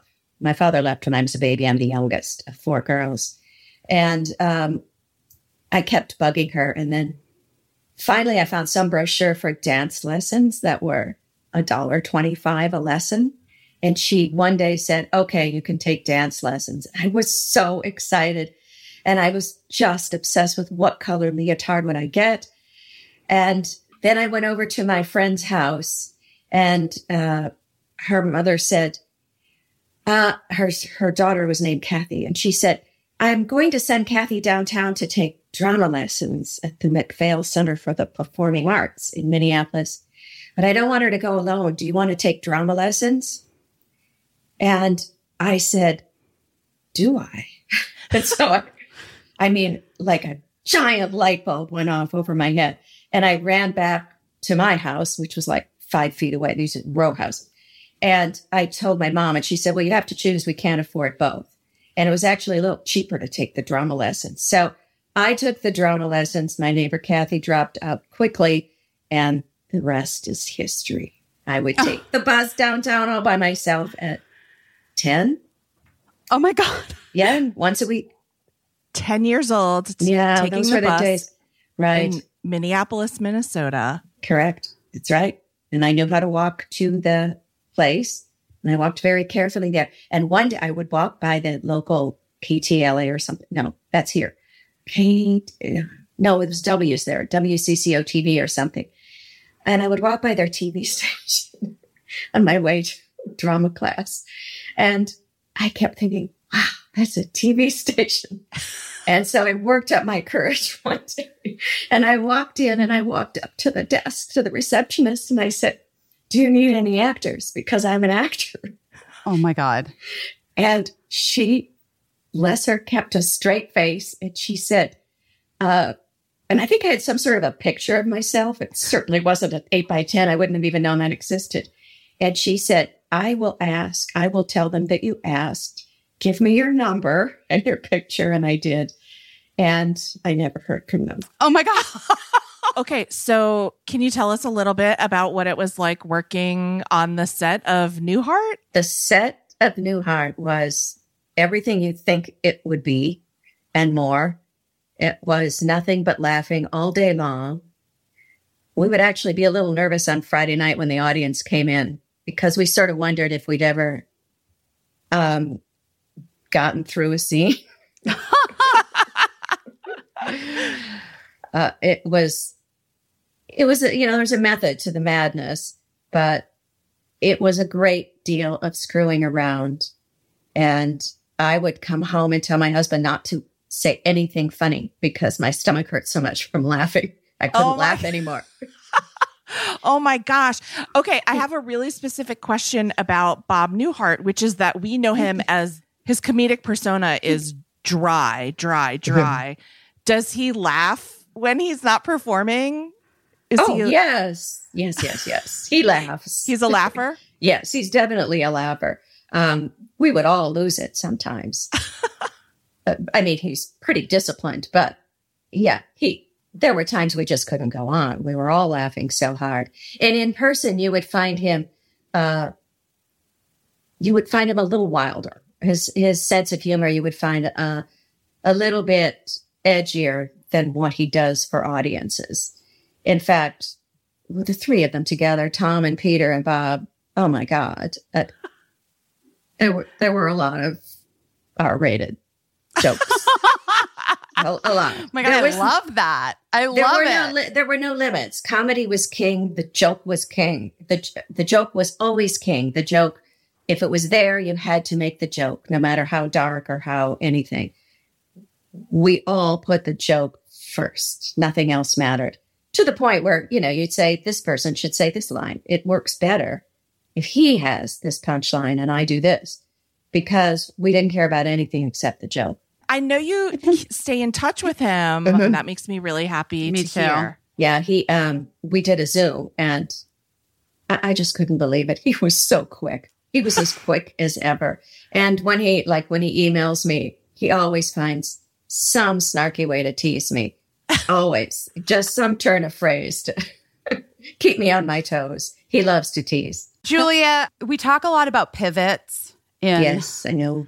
life and career and things that, make us have to reevaluate the plans that we thought we were making. Yeah, I've been thinking a lot about pivots since I was catching up on your show. And I was thinking about life pivots, of which I've had a major one. And I started to think about how much this is part of people's lives. And I thought about my mother, who really had to pivot when her husband, my father, left when I was a baby and left her to raise 4 children by herself. She had no car. There were debts. And she wound up being a successful businesswoman.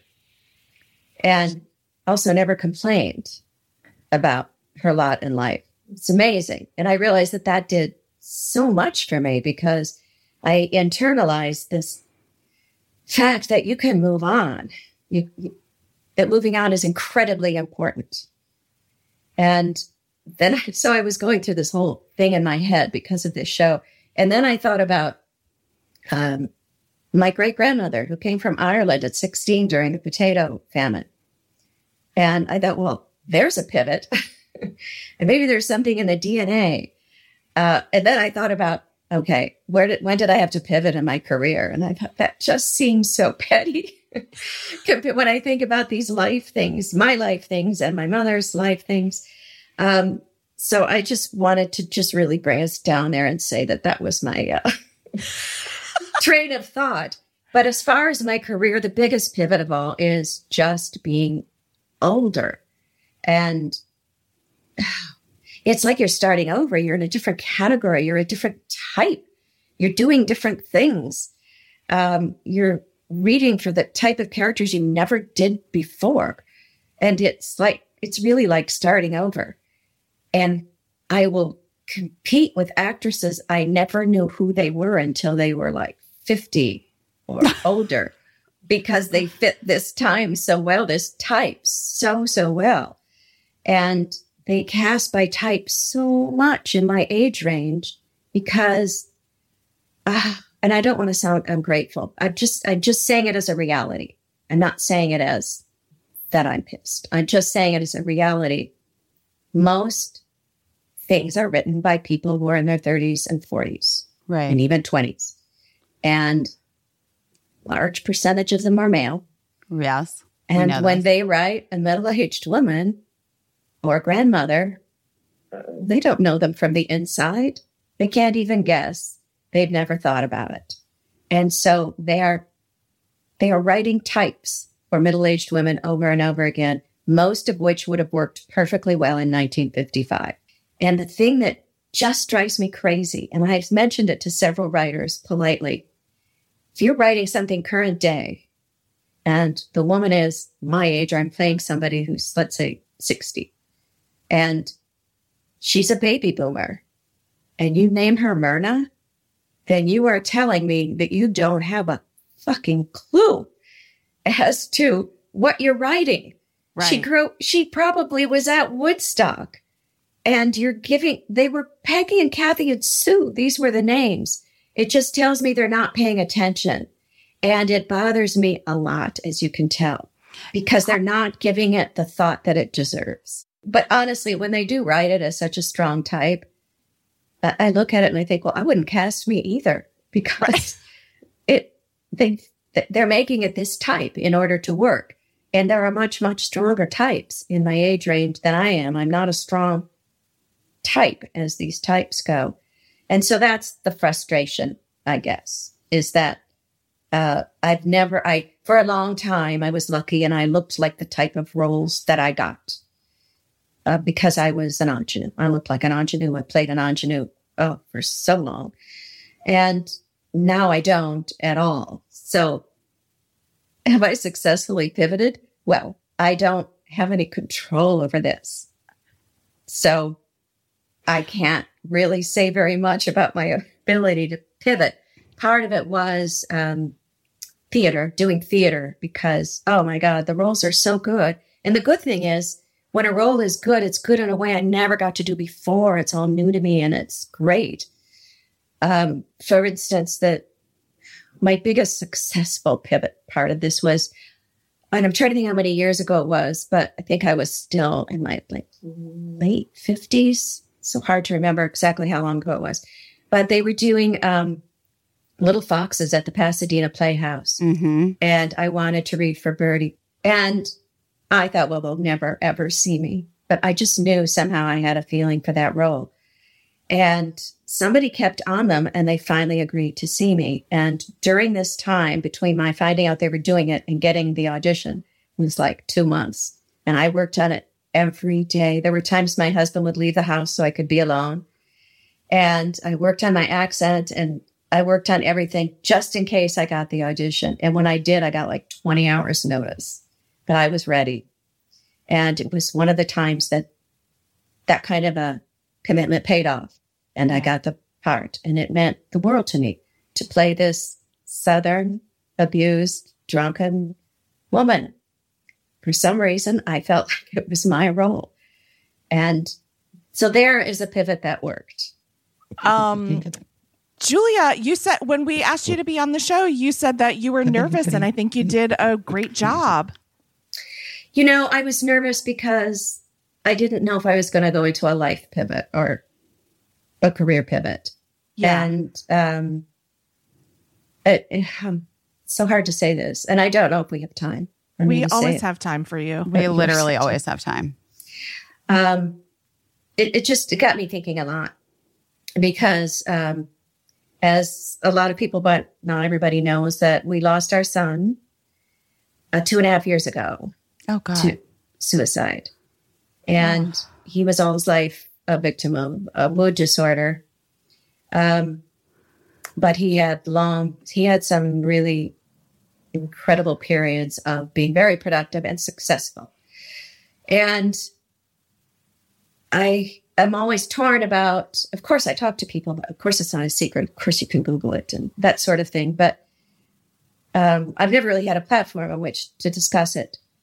And it kind of kept me awake. But on the other hand,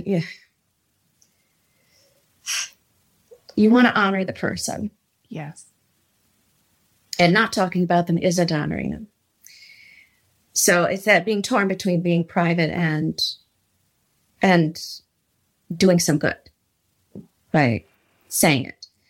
And it was a pivot just to have him be diagnosed at age 6 with a mood disorder and have school be this incredible challenge.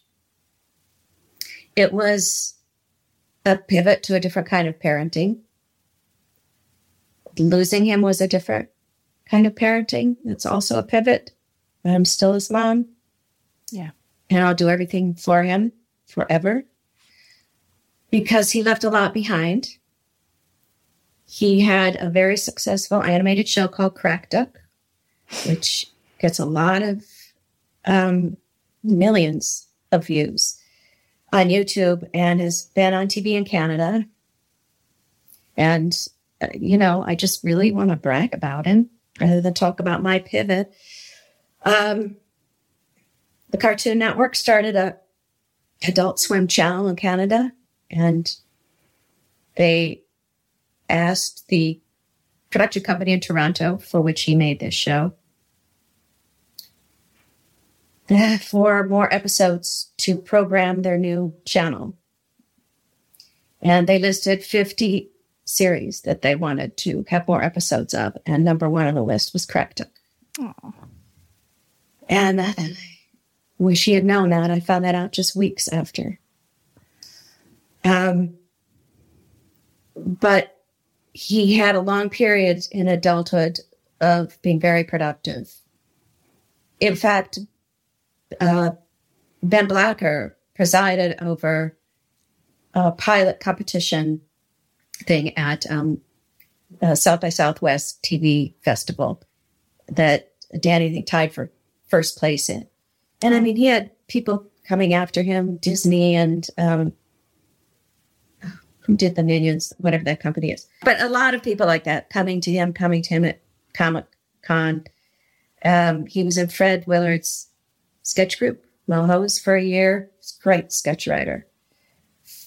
And nobody ever made me laugh harder than him. And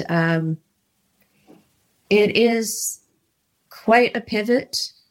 It was quite a pivot when I had a child that needed all of this brilliant child who needed all of this constant care.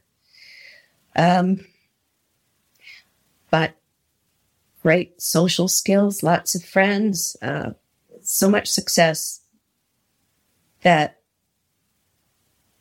I admire, having to overcome modes that just attack you.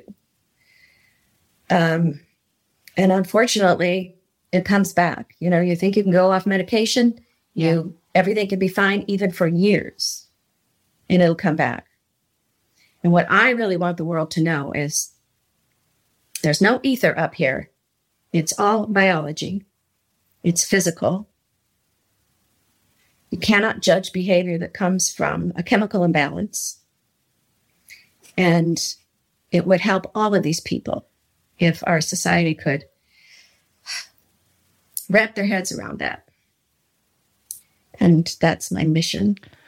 Well, Julia, I'm very moved and very grateful as a parent that you were open about sharing that with us, because it's something that I know, without getting too much into the details, but I know I have had to learn a great deal about in my parenting journey. And I'm just grateful. It's very generous of you to mention this here and to talk about it, because I know there's probably a lot of parents listening that either know this journey already or that it's going to make them realize, you know, a light bulb's going to go off in their head about some things. So I know that's probably the most difficult thing to talk about, but you honored him beautifully. He sounds like he was a really special person. And so thank you for sharing about him, because I'm happy to get to know him a little bit through you. Well, watch Cracktuck. You see the result of his incredibly bizarre brain. But it got to a lot of people. He really had a lot of fans because he was addressing their issues very creatively and very, very humorously. But one thing I do want to say in my little spiel about all this is, one of the things that bothers me the most is when people say, well, we don't ever want him to go on medication. I'm not going to go that route. It's not a one-way street. Yeah. You could try it.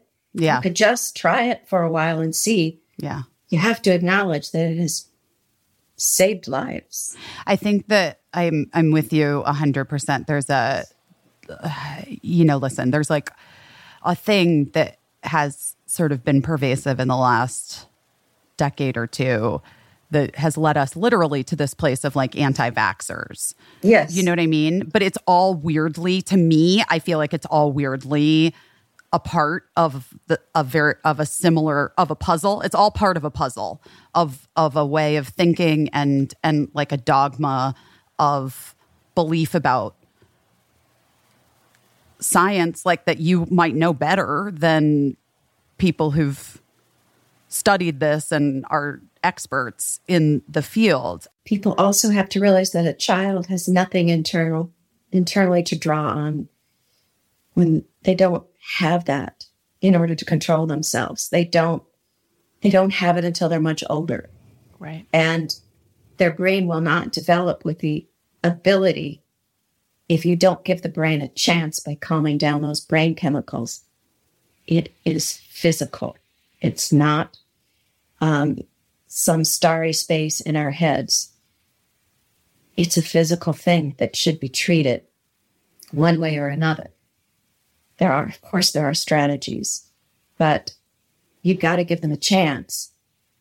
And it can't be what your philosophy of life is that directs what you do for the kid. Just as if the kid was in the hospital with leukemia, you would do what it took to get the blood right again. Mm-hmm.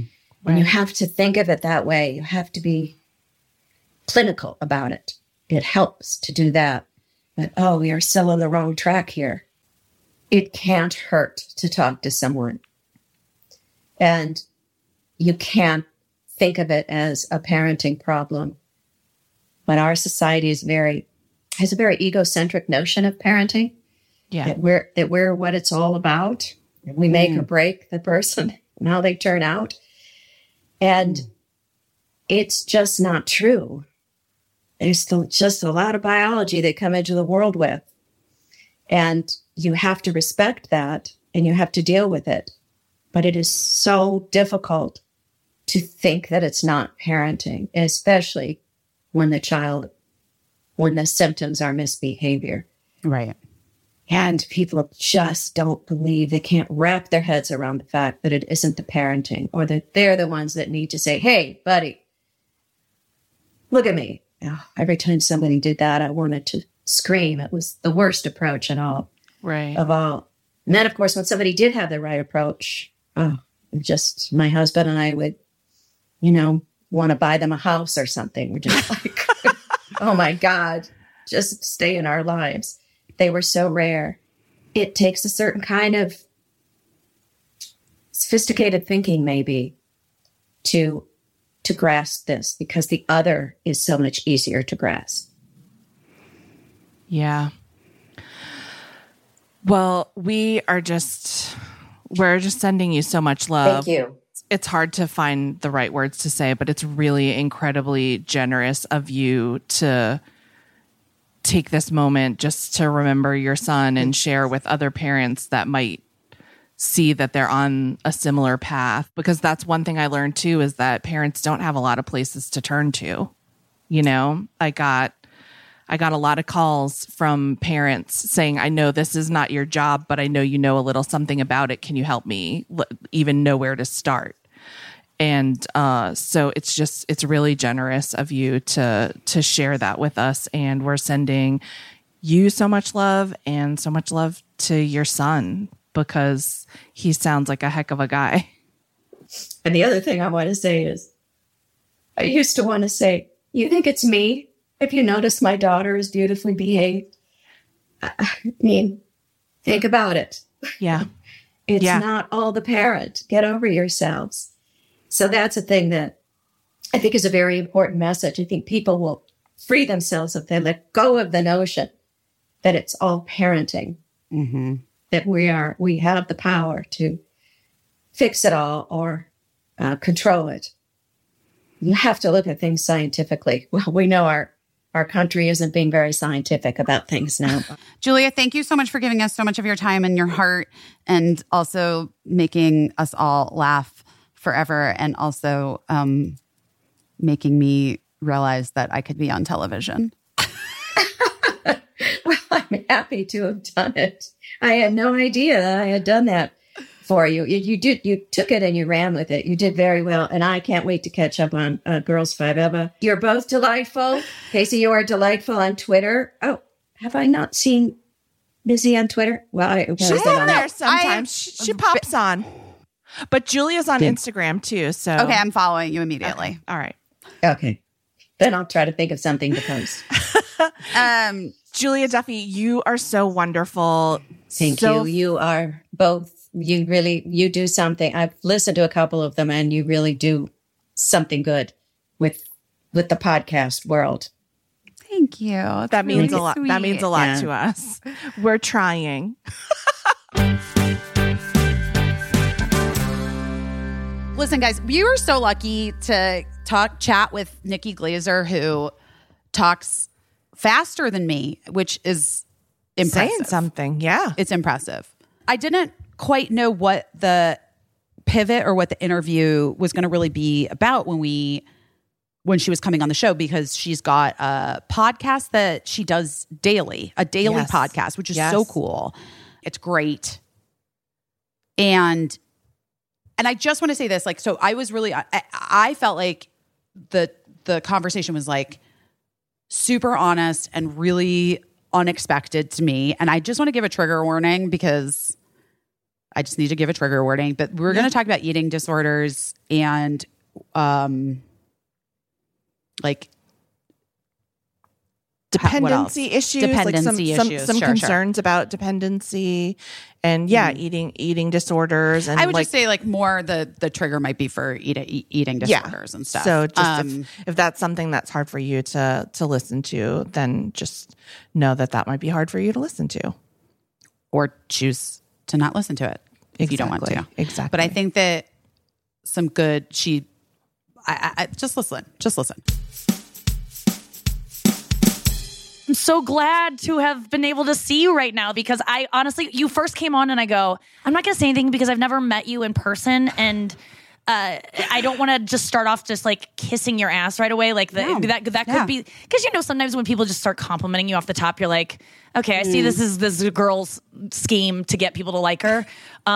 Which always, by the way, works. It does. Like, for the most part. I know. And that's the thing, is like when it's honest, when I have a compliment for someone, I just give it. But I did question giving it to you. I thought it before I said it for a while. Like the second I saw you, I was like, Jesus Christ.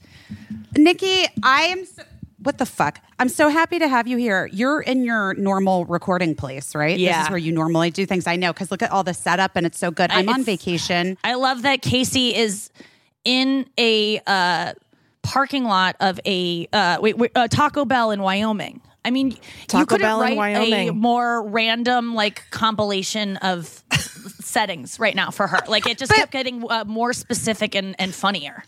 Nikki, where do you live? I live in St. Louis right now. I live in St. Louis because I moved back here during the pandemic. Like at March 2020, I moved in with my parents.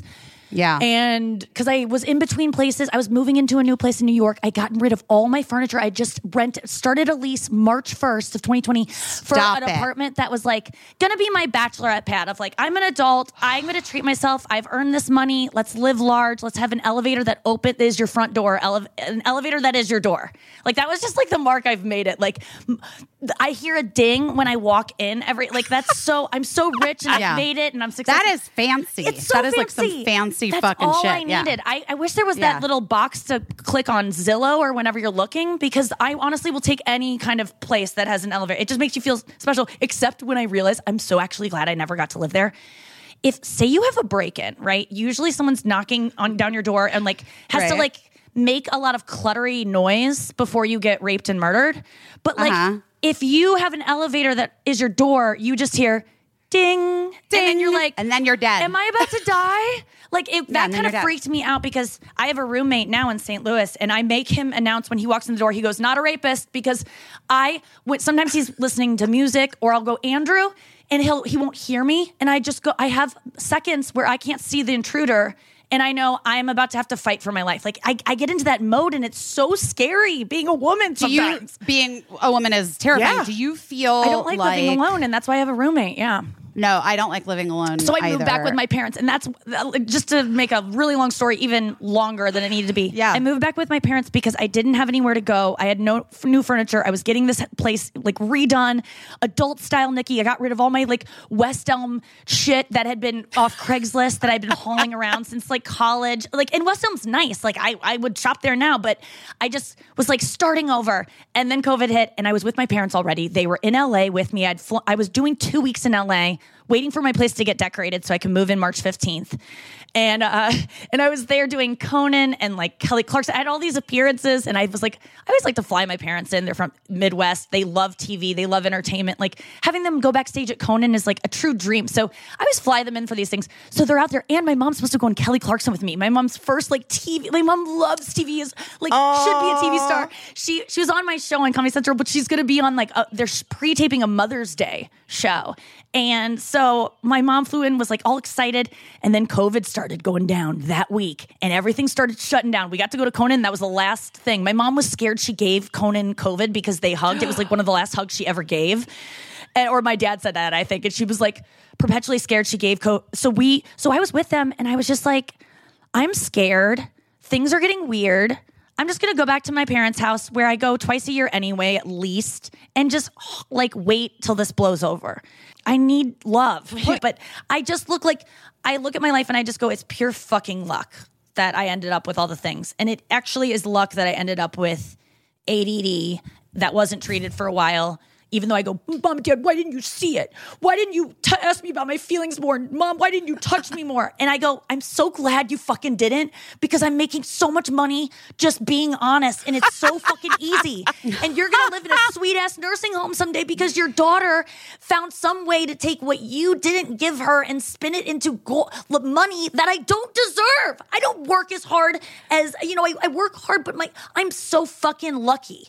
And lucky for all the bad stuff and the good stuff, and I have to keep like thinking of things that way. But it's like it sucks that it's so hard to get diagnosed and it's so expensive and all this shit. Like I'm sure there are people listening that are like, great, I definitely have that. What the fuck? It's $1,000 to go in hours of my life to go get diagnosed.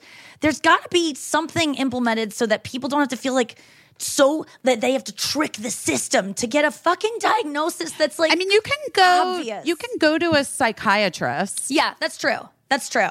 I guess I don't know why I went. I think I just wanted to actually prove it to myself and not because I'm very manipulative and I feel like I could be and I could probably get someone to give me some, speed, like because that's the thing. I always feel guilty that I'm like doing meth or something. Well, here's what I want to say about it too. Yeah. Like I do think that you're a few years younger than me, but pop culturally old enough to remember the like Lindsay Lohan, Adderall, like all those girls who were so skinny. Yes. And like weirdly, I had drilled into my brain from like Dr. Drew Pinsky that Adderall was like a gateway drug and and it was like just all bad news and this is why it's the worst thing you can do for your body and your system and it's terrible.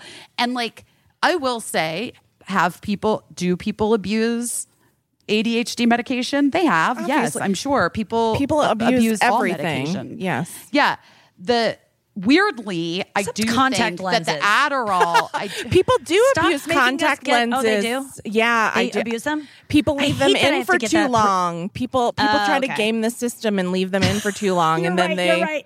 You're so right. Okay, never mind. That's like the nerdiest abuse of anything, but it is true. No, but that's you're so right. That's okay. I like it. But I just now am having this realization as we're discussing this, that framing of ADHD medication is also like just deeply rooted in like the fucking patriarchy and women, like girls being out of control. Oh, wow. And like think about it. And it even goes further too, because it's also shaming parents who are mothers, saying you're just trying to give your sons, who are a handful, medicine. You can't handle your sons. You can't handle your kids. So you're just trying to medicate them. Very intelligent. That is seriously, that's it. And the fact that you can get thin on it, like it curbs your appetite. So it's just a thing women are trying to do so they can get thinner, which is another thing that we get shamed for. Yeah. Even though everything tells us that we have to be thinner. When we do, people go, what do you do? Why are you that thin? Because listen, here's the thing. You can get thinner. That is true. Yes. You also sweat. You're also pale. It's also hard to shit. It's also sometimes hard to have sex on these medicines. So it's like, there are pluses and minuses. So like, just because your pant size goes down by like 1 or 2 doesn't mean that it's like a dream drug or something, and that is not guaranteed. And that is not like, because as I hear that as an anorexic, and back in my days, I would have been like, I will do anything to get on this miracle drug that is going to make me lose weight. And the thing is, that's why I was reluctant to do it, because I got recovered from my eating disorder in April of 2020, and then got diagnosed in August and so I was really scared that this is going to get me back on a track of starving myself, because that's part of my, my sobriety is like not starving myself ever again. And so I was scared, like, it was going to curb my appetite, and then I was going to start doing things with it.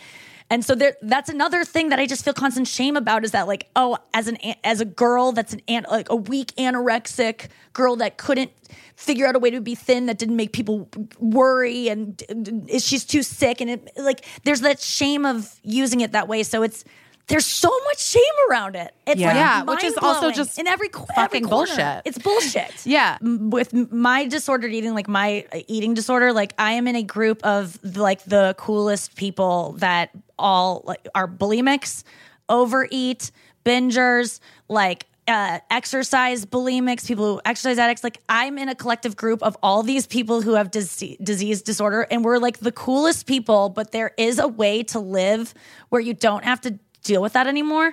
And it's like, you just have to get desperate enough and like look at your life and be like, I don't like this, and this is like hurting me. It's only leading me to be right. Like, you just have to be done with it. Like, I had to be done with drink. I had to hit a bottom with drinking, which is just like, I felt like I was dying and like shivering in my shower in a ball. And I was like, okay, I'm done. Like, I can't do this anymore.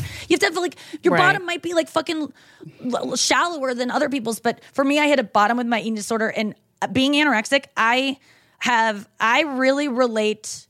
I feel like an obese person too. And I don't feel like, but I have, I think as much as I could never know that experience, I know it because I was walking around as someone that looked like I was so thin at my worst when I first got it that I was whispered about constantly, made fun of. People were just disgusted by me, thought that everything that I was choosing to do that I was just like it just walking around alarming people, inconveniencing people worried about you, people just like commenting on you, whispering, all the looks, you see it all.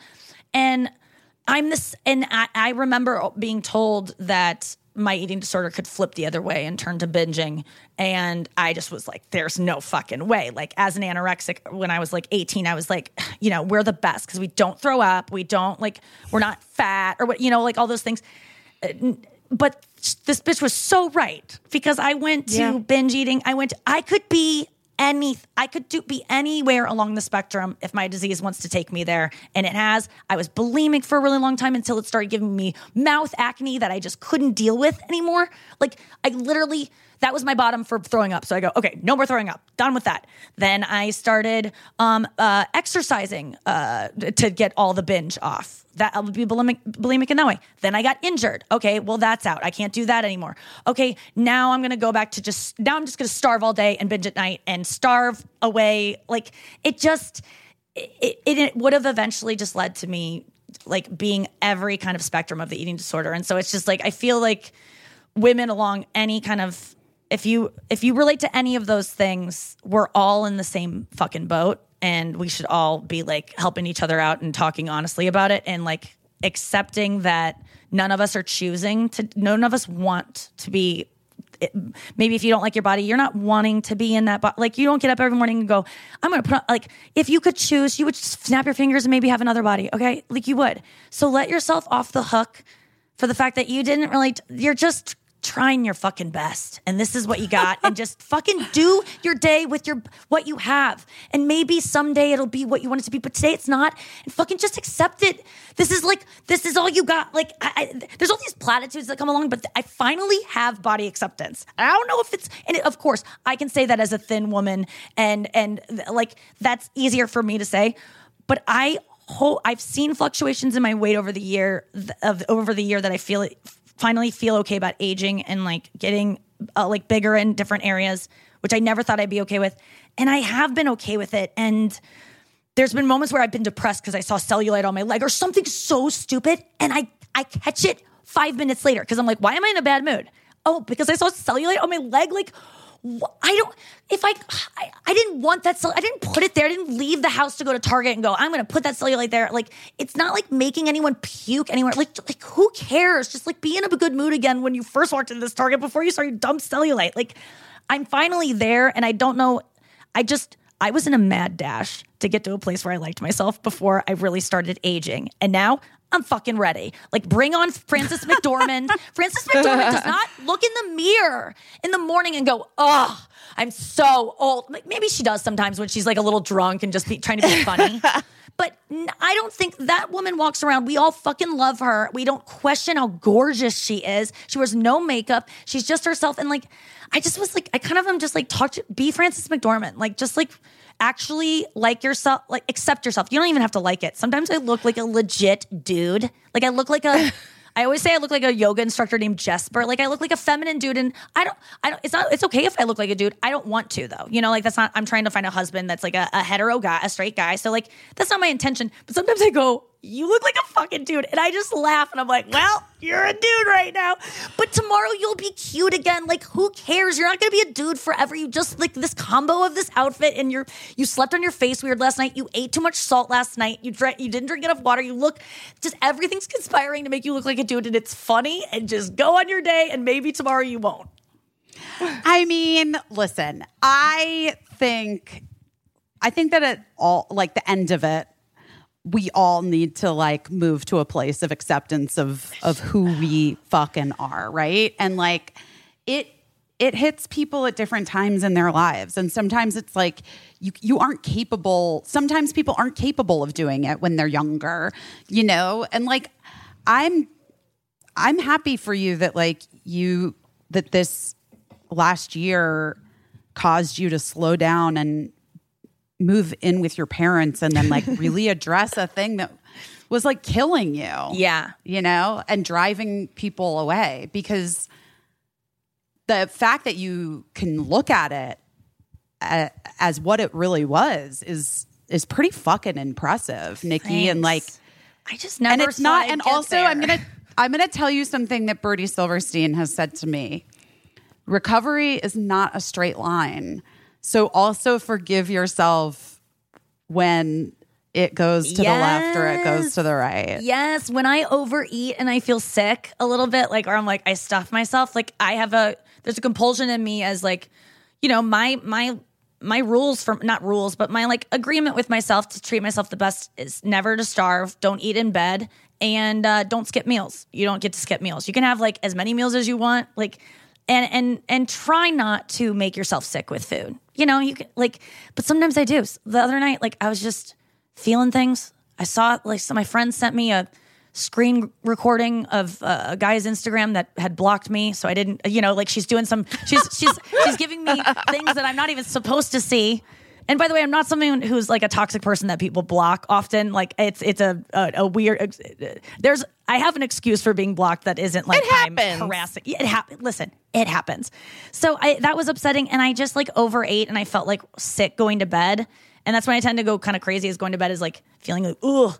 And it reminded me of like how I used to be. But then I just was like, well, you were just feeling things, and that was like the only kind of soothing mechanism you had. And you feel a little sick. Okay, you're not like, you don't, it's okay. Like you said, it's not a straight line. I'm not always going to be perfect. Some days are like really good with like, I didn't even think about it. I love myself today. And other days are not. But I have ways of thinking now and ways of handling those feelings. And sometimes it involves playing a Taylor Swift song on my guitar and like processing a feeling and being like, just pause before you reach for the seaweed snacks or whatever kind of like, you know, I still eat anorexic foods. Like that's my problem. I developed all these. If you're an anorexic out there, you know about air foods, right? Like popcorn, foods that just have whipped cream, sugar-free whipped cream, voluminous foods that have no real substance. Seaweed snacks is one of them. You know what? I fucking love a seaweed snack, and I can't stop. I still love it, even though and I have shame about it. Because it's like a thing that I used to use to starve. Yeah. But if I go You have to overboard- reframe it. Yeah. You got to reframe it. It is exciting though to like reapproach food and go back to, I went to the Comedy Cellar one time during the pandemic, and I used to go there every single night, leading up to COVID, and I would get the same. That's when my binge would start. Like I would starve all day, and then I would just go there and order a fucking smorgasbord of baba ganoush, hummus, and salads. Like I love healthy food. It's thank God I like healthy food. But as an anorexic in the years past, I developed like an affinity for it. But now I just really love it, and I would stuff my face with it, and I would be like, "This is what I like," and people would just like always comment and go like, whoa, look at Nikki and her salads. And I would go, yeah, I have an eating disorder. Like I was pretty open about it. And then I would go home and binge protein bars in bed, like throughout the night, like eating on the toilet, like waking up to go to the bathroom, eating a protein bar, like that kind of eating, and wake up with like 7 to 11 wrappers every morning in my bed. Like that was my life. But I went back to the Comedy Cellar after I was not binging anymore and not eating in bed and not starving. And I looked at the menu, the place I've been going for 10 years since I've had an eating disorder, literally order the same thing every single time. The waitresses all know, just Nikki salads, no oil on the hummus or baba ganoush. And I looked at the menu and I like did not want that. Like I was like, oh, I was just giving myself that because that was all I would allow myself to have. I was getting the most healthy thing. I didn't actually think about what my body would like craved.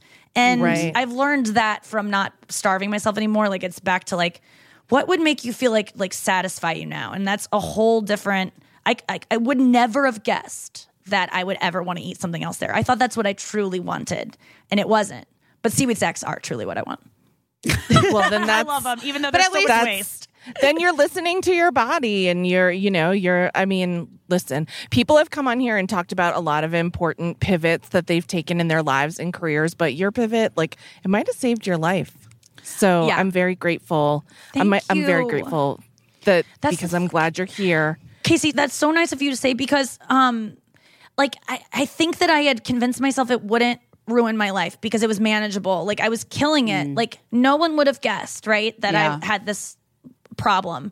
But it would have led me to never let love into my life, real intimacy, these things that like, if you don't have those, you do die early. It would have killed me in some way. It was just robbing me of like a life worth living. Honestly, I hated everything I was doing. It was demanding too much of me. And that was my favorite thing in the world was suffering. And so I resented this new thing. So yeah, you're right. It did save my life. And it's, and I'm grateful that I had to look at it, but I sobbed when I stopped eating in bed. Like honestly, to think of the rest of my life and I'll never eat in bed. If I have kids and they make me mama breakfast in bed, I'm not gonna no, I can't. It's like all these things. I'm like, I'm gonna rob myself of that. It's like you don't even want kids. What are you presenting this scenario that your niece and also nephew? Can I be honest, Nikki? I have been a mom now for 13 fucking years.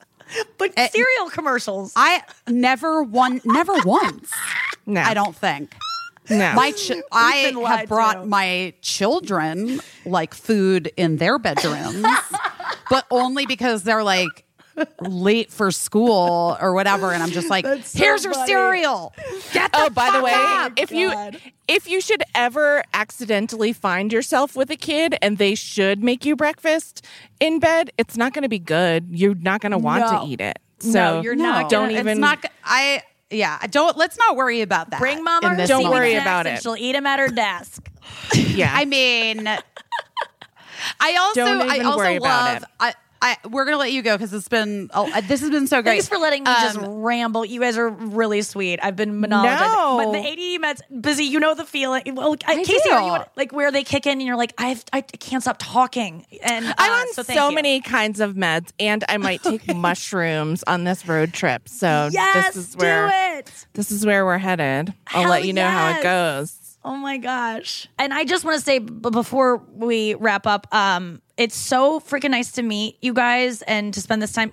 Casey, I don't know how I know you, but you're like, I see your name and I go, that's someone on Twitter that is so fucking funny. I just know you as a genius comedy writer person. Like I've just seen your work. I don't know how, but it's just in my head. As soon as I saw your name, I was like, oh, I can't wait to meet that person. And you've it's been so nice to meet you and talk to you as you're parked in a Taco Bell in Wyoming in the parking lot.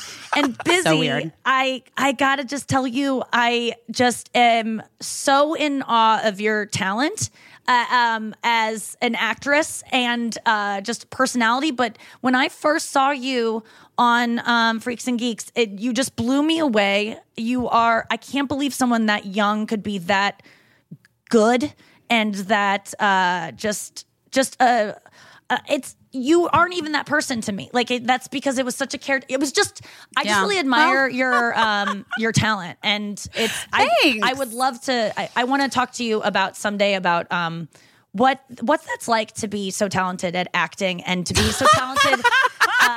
Oh my God. Yeah, we can have some soda and we'll break it down. We'll talk about our experience with E. Okay, Nikki, you're a fucking delight. You are too. Thank you so much, you guys. Thanks. I had a great time. Oh my gosh, time to talk about our favorite Thrive Causemetics. Obsessed with Thrive Causemetics. You know it.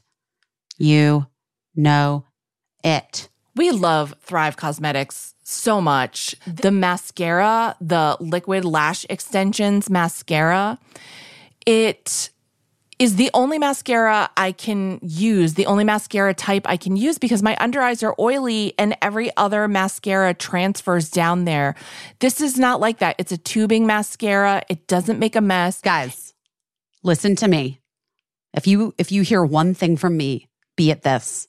Go buy the Liquid Lash Extensions mascara. I swear to God, you are going to love it. I have never had so many compliments on my mascara since I started wearing this Liquid Lash Extensions mascara from Thrive Causemetics. I'm not kidding. I wear it. I ended up having them get it for me on Girls 5 Eva.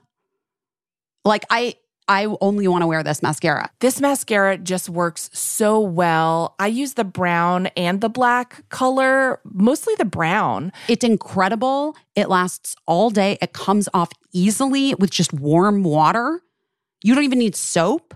I don't understand why it's so good, but I love it. And I want you to try it because I want you to love it because I love it. Casey loves it. There's no parabens, sulfates, or phthalates. It's certified 100% vegan and cruelty-free. They make it with clean, skin-loving ingredients. And they are called Thrive Causemetics, C-A-U-S-E, because cause is a part of their mission. Part of their mission is that every purchase supports organizations that help communities thrive, such as people who are battling domestic abuse or homelessness, cancer, and more. We looked at all of the organizations that they support. It's all good stuff, guys. We promise. Right now, you can get an exclusive 20% off your first order when you visit thrivecausemetics.com/best. That's Thrive Causemetics, CAUSEMETICS.com/best for 20% off your first order. We love you, Thrive Causemetics. Ugh, you know what I'm calling this? The summer of swamp ass. Booty BO is real.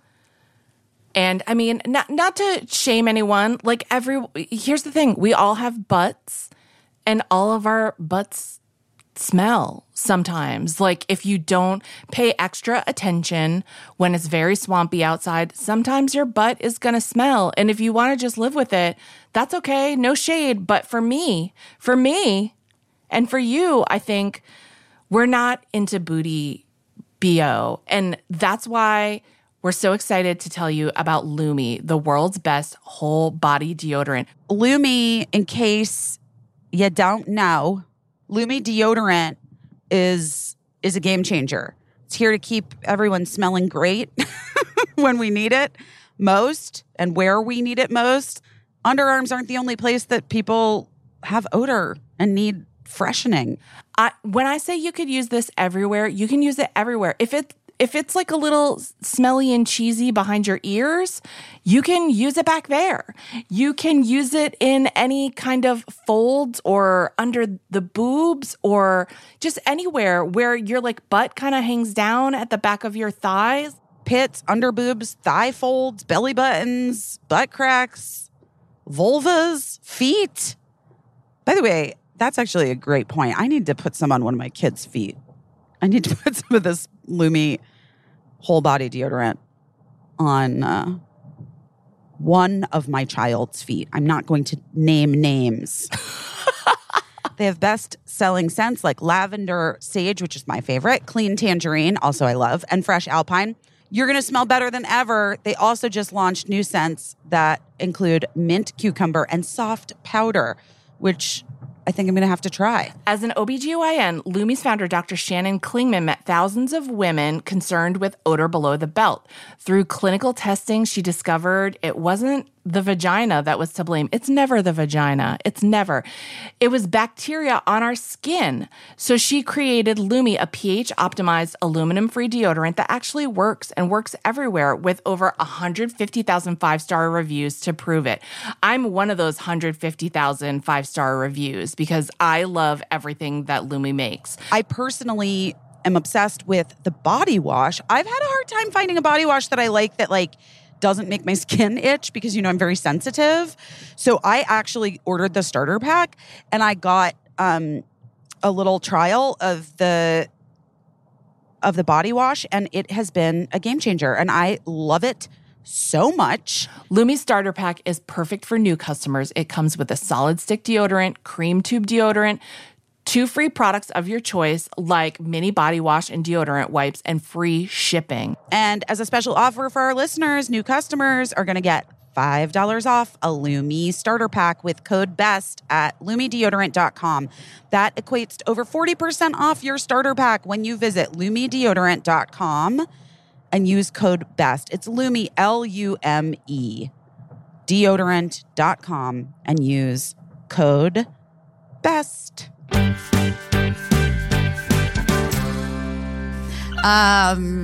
We had the delight to speak with Casey's friend and now mine, I hope, Shea Coulee. You may know Shea from Drag Race and Drag Race All-Stars. If you haven't caught up, you're still watching. I'm not going to tell you who wins, but it might be the person that we talk to in this interview. Shea's got a lot going on and is just a true delight and also knows how to spin on a pole and spin a yarn. I'm just making this up, guys. I don't know what the fuck is happening. Anyway, enjoy this interview with Shea Coulee.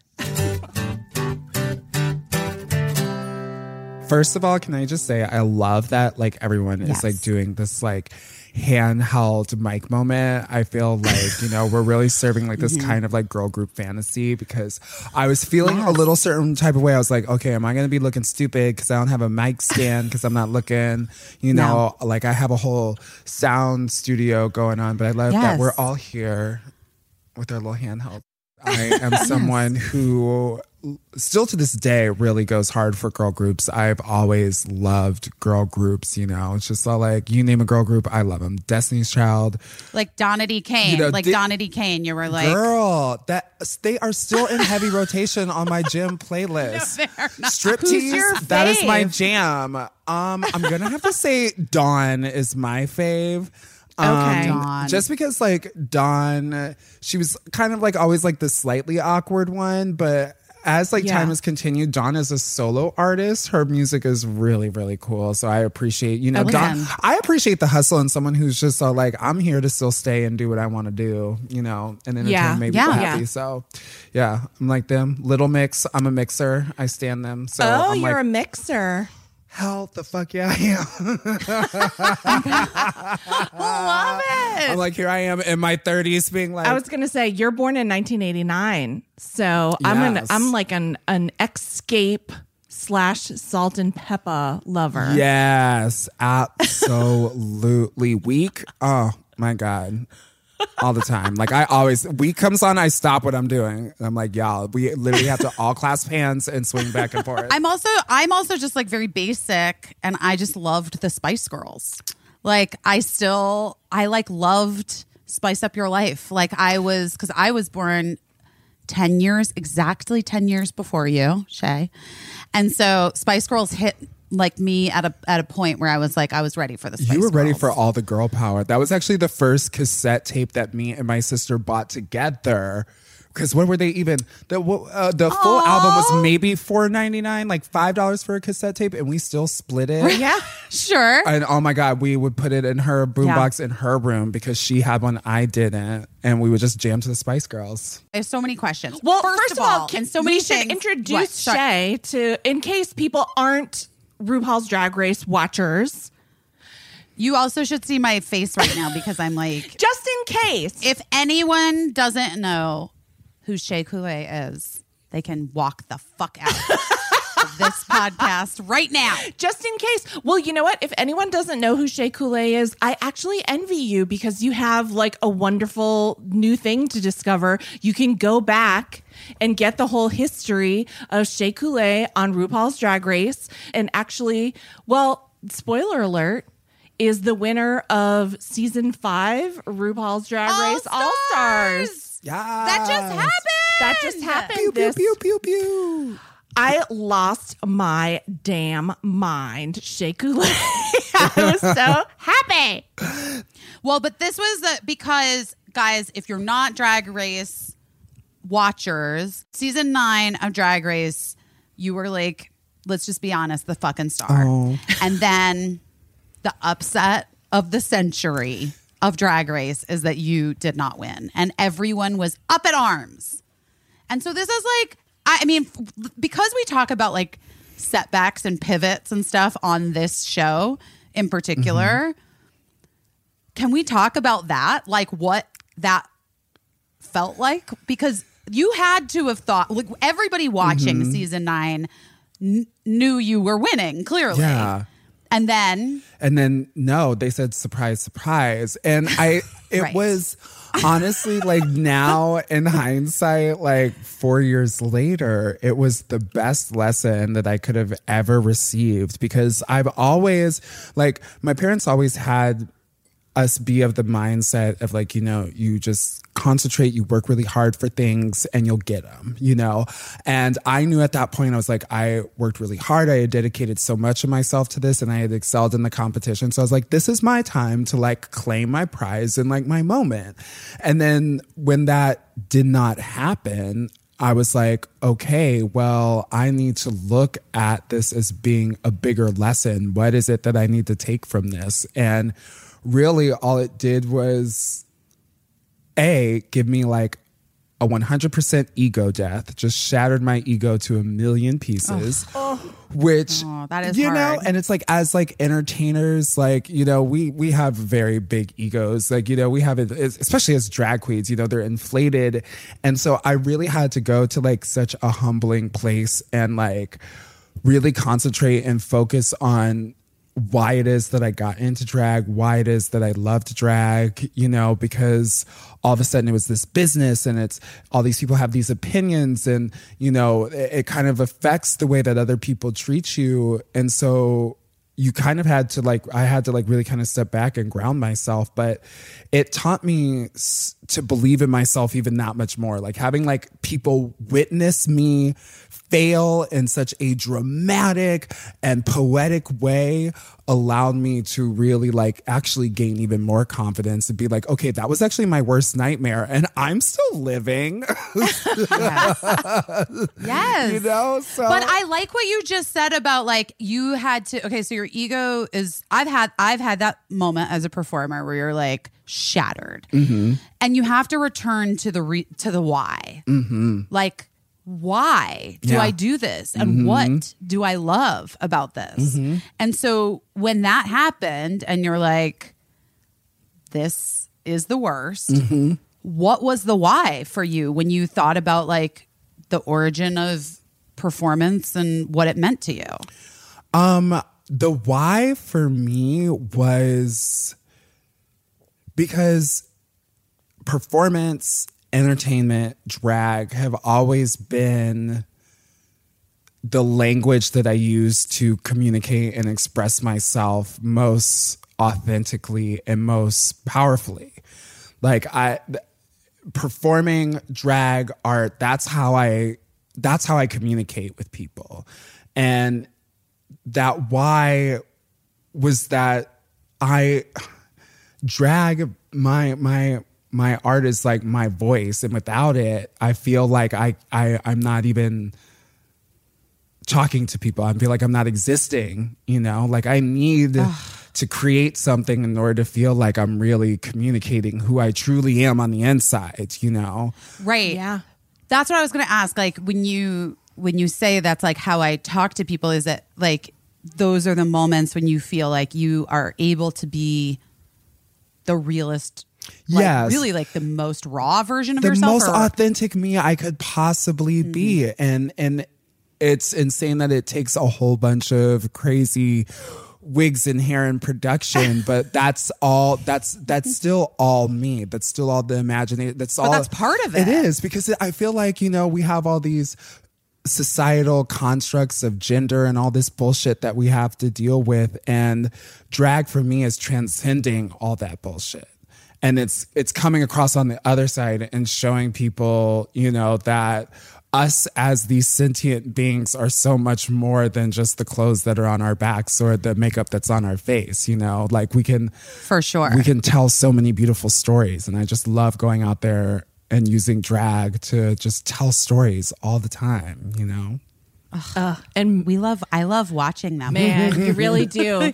Embrace it, because, you know, growing up, my femininity was something that people used against me as something that was like bad, but it was hard for me to accept those types of critiques when I had examples like my mom and my aunts and my sisters who are all these really strong, badass women, and me being like Diana Ross, you know, like, yeah. You know. So it's just like, I'm having a hard time like really processing that you guys are telling me that these qualities are bad. It sucks when growing up people are telling you like your feminine qualities are unacceptable and or bad, when all the examples that I have in my life of femininity are all just like really impeccable, strong, beautiful, smart women. Yeah. Yes. And then drag allowed me to be like, I'm going to like kind of like put this on, and I'm really going to embrace this femininity and step out in it and actually feel empowered by it. And then like when I did that, I was all like, yeah, fuck the patriarchy. This is some bullshit. Like, you know what's so interesting, Shay? I'm strongly identifying with what you're saying. I feel like a lot of times in my life, people have taken things that like I identify as really like feminine traits and been like, well, that's not important, or why are you doing that? That's frivolous, or it's silly, or it's not you, or, you know, just you just feel like you can't do anything correctly. That's why I love like AFAB queens, like cis women doing drag, because I was like, it's that same thing where people try and tell you that like, you know, overt femininity is frivolous and it's silly, because so many times people consider it to be something that's done strictly for the male gaze. And you're like, no, right. I literally just put on this top because I bought this top, I shopped this top, I like this top, not because I was trying to get who the fuck ever Frank over there to pay attention. Like, who gives a fuck about I didn't even notice Frank, you know? Right. And so I like, no one knows who Frank is, you know what I mean? You know, like only you're the one, Frank. But it's like, that's why I love like AFAB queens, because they're all like, yes, I can use my femininity and put on this armor to show people like, femininity is really bomb and it's powerful too. Like masculinity and like aggression, those aren't the only ways to exhibit strength. Like, guys, come on. Like this shit is like, it's so basic sometimes. It's I feel like I talk in circles, because like the amount of misogyny that's just kind of ingrained in just like all the fabric of society. And I just feel like I just love how drag allows us to just like celebrate and amplify femininity and showcase all the beautiful, beautiful components that exist within it. you know. You're such a scholar of all of this stuff. It's one of the reasons I love talking to you, because like it's more like you're putting on a hell of a show all of the time. It's super entertaining. But then if anyone gets the chance to sit down and talk to you about like the brass tacks of all of this stuff, and you're so generous with all you know, and just really smart stuff that I think a lot of people don't maybe think about or aren't thinking about yet, or like just on the cusp of thinking about, like ideas that maybe aren't super familiar to just everyone. Yeah. So I wanted to ask if we can talk about pronouns, because the way that you use your pronouns is a little interesting. Yeah, so I identify as non-binary. So I oftentimes default to they, them pronouns, gender neutral pronouns. In drag, I prefer she, her. Out of drag, you can use they, them. Yeah, they, them. And honestly, you can use she, her too. Because I don't know what it is about masculine pronouns. I'm like, I mean, it's. I would assume that a lot of your friends use she, her? Yeah, because like I would assume it's that, like that's the culture too, especially like with other drag queens. We're always she, her with each other, you know? Yeah, sometimes when even someone is not in drag and someone uses like he, him pronouns, you can kind of feel the girls like. Yeah, like they're like a man. Where? I want to see him. But and that's the thing, because drag really helped me to kind of understand my gender non-binary identity, because you know, I'm doing this act, I'm doing these shows 5 nights a week, and I'm like putting on the wig and the hair and the makeup, you know, feeling my feminine fantasy, you know, taking it off after the show. But the person on the inside didn't change, you know. Yeah, what was on the outside changed, but I was just all like, I was like, I feel like I am equal parts feminine and masculine at the same time, that yin and yang kind of balance. And I'm like, I don't feel like I belong in any binary category. And so that helped me to really understand and like actually start research, because I didn't even have the language for it then. To research and start to find other people that identified as gender non-binary. And I was like, oh, I understand that. I was like, I feel that. I think there is this natural, I feel like for moms, you want to protect your child, because a lot of times it's not even so like you that you're worried about, it's the other people.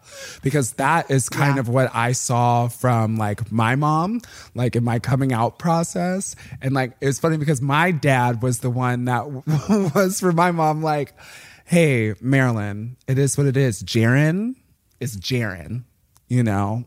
Regardless, at the end of the day, that's still our baby. You know, I'm the youngest, I'm the baby.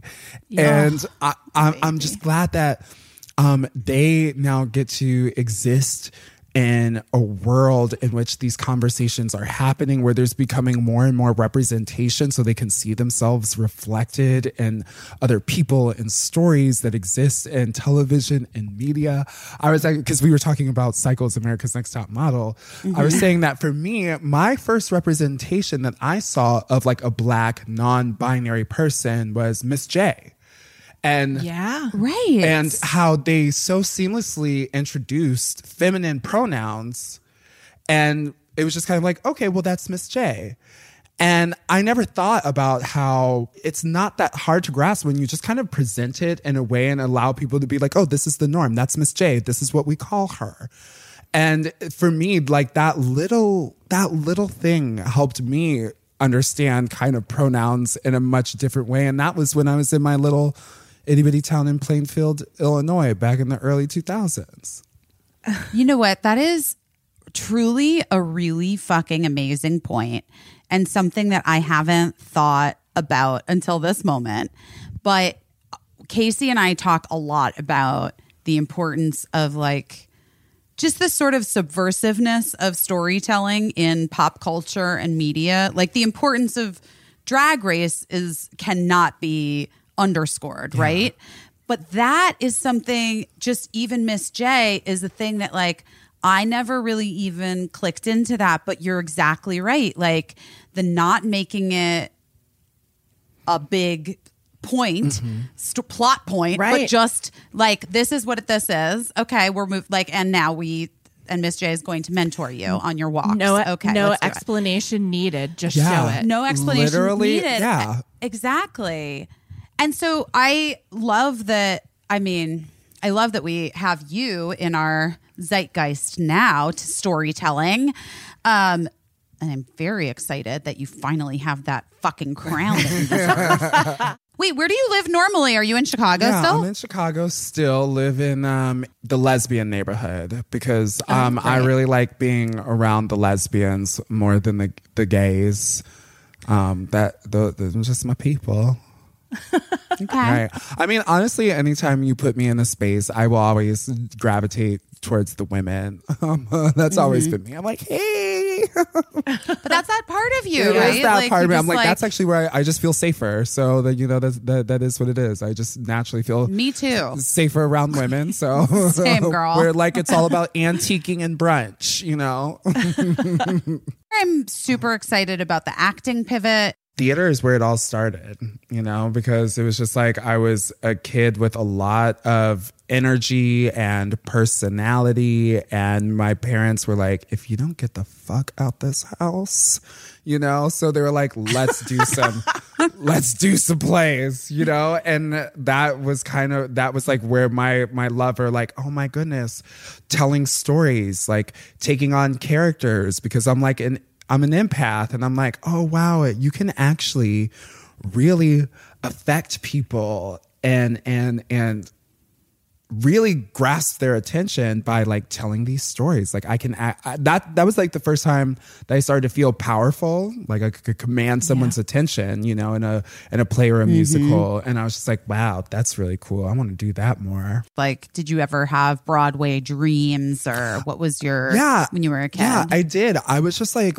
too faggoty, so there just like wasn't really anything ever. I just wouldn't get cast in anything. And then like there would be, you were like, unless like outside of like what, like Angel and Rent, right? Yeah, like I even remember we did. I mean, I'm not even kidding. Like that's exactly, that's like it. We did. Oh my gosh. George C. Wolfe's The Wild Party, the musical, and there's two Black gay twin brothers who are incestuous. And when I tell you, every faggot was clawing each other's eyes out for those two roles. We're like, we're gonna play brothers and we're gonna fuck each other. But you know, obviously there's only two roles to go around, so I didn't get that one either. I was like, surely I was gay enough for that, but no. No. Yeah, but I did work in the costume shop on that one. It was fun. Right. Because you did weren't you like that was your major, right? In college? I did a BA so that I could do costuming and performance. So sometimes I would design shows, you know, and do like the tech side. And then sometimes, you know, I would be one of the talent. And that was cool because it gave me, I was able to understand both sides of it. It's interesting because, you know, no matter what you're sort of like, you know, as a queer person, or as like a blonde cis white person, like when you limit yourself to just one lane of entertainment, you really are just limiting yourself because people put us in like whatever boxes they want us to be in. Yes. You know what I'm saying? Yeah. So like you have to be able to be like, oh, I see your box and then I'm going to come over here and I'm going to do this other thing for a minute and like you can catch up to what I'm putting out into the world. Right? Yeah. And that's actually very similar to like the way that you phrase that is so similar to me of the way that I feel like RuPaul tells us to deal with our inner saboteurs, where you listen to it. You're like, yes, I hear you, but I'm going to go over here and I'm going to do this thing. And it is very that when people try and limit you and put you in your box, you're like, I see you. I hear what you're saying. Yeah. I get that. You know, I'm not blind, but I see something else for myself. You may not see it yet. I'm just going to go over here and do it. And then hopefully eventually you're going to turn around and be like, Oh, okay. Now I see it. And Shay, I want to say that I love an epiphany. And you were saying that in your pivot, when you didn't win that season of Drag Race that everybody expected you to win, that you tried to get a lesson from it. And I think that I also learned an important lesson from that. And I remember it. And I remember thinking that the lesson for me is that sometimes even when you're the best, you don't win. And that it doesn't mean that you're not the best. It doesn't mean that you're not the best that you can be. And it doesn't mean that you're not the best out of everybody. But sometimes even when you're at the top of your game, and sometimes when you're better than anybody else, sometimes on that day, you just don't win. It's not your day. Yeah. Yeah. I'm like, I even think about how many times Beyonce has lost things where she was literally, you're all like, who else is there? And you just have to remember that you're like, yeah, sometimes it's not meant for you. And that is okay. And this is one thing that, and she didn't even come up in entertainment, but Kim Chi, such a level-headed person. I love and for a Leo too, so level-headed. I love her. When we were first, like little baby queens, and girls are really competitive for gigs, Kim was always the girl that was just like, you can never be mad at a gig that somebody else got because it wasn't for you. And she just really did put it simply like that. And I always just remember, because I'm like, there'll always be gigs, there'll always be opportunities. And yes, there'll be things that you want. And you're looking at somebody else like, oh gosh, why didn't I get that? And you're like, the reason why you didn't is because it wasn't for you, baby. Because like, you got to keep on working so that you can be like ready and poised to receive what is really meant for you. And when it does happen, you'll be like, that's why I did the work. And that's why I like waited and kept manifesting this, because like now it's here and I'm ready and I can appreciate it. That other thing was not meant for me. Yeah. I'm never having that career. Yeah. That's not my career. I have my own. Yeah. And your career is going to be one that I'm very excited to continue to watch build and build and build. I'm excited too. You're going places, baby. I mean, beyond. Well, thank you so much for having me. This was such a blast. And thank you for talking with us. And we're going to talk to you soon. Yeah, my absolute pleasure. Thank you both so much.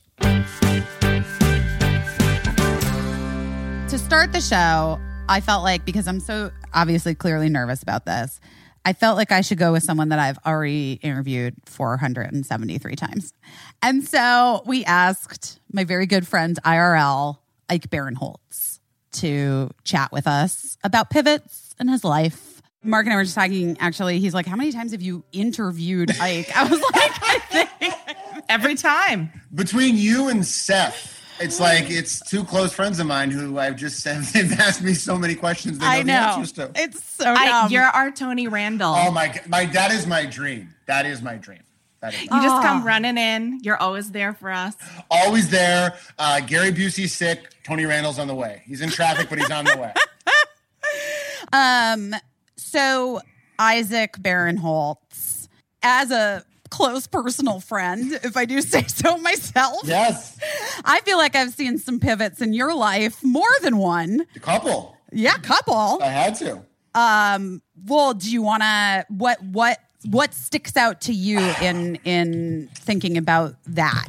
Because I thought about it, and to me, it actually kind of was pretty clear. So as we discussed before, I was on Mad TV. I've gotten on multiple flights by proving that. But I had moved to LA, and I had met Busy and Mark, and for a year and a half or so, I was really struggling and a busboy and trying to just get hired. And eventually, I got hired to Mad TV, and it was so exciting. And I was like young and got to do sketches and stuff. It was really, really, really great. And when you do those shows, you had a 5-year contract, and I had come to the end of it. And at the end of the 4th year, I met this woman who is now my wife. I was there. Busy was literally there. I was literally there. In Las Vegas. In Las Vegas, guys. Yeah, we're trying to think of a better story to tell our kids. You're out of your mind. It's the best. We're trying to be like, we met at the UN. We were both at the UN, and your mom was in. No. And I was like, no, Hard Rock Casino. Hard Rock Casino, eating those like delicious nachos. Oh, the best chicken nachos. They were so good. Legit. Anyway, so I met her, and she was living in New York, and I was on a TV show, and I convinced her. I was like, you got to move out to LA. I got to go do my show. And she was like, great, let's move to LA. She actually said, I'll do it. And I was like, wonderful.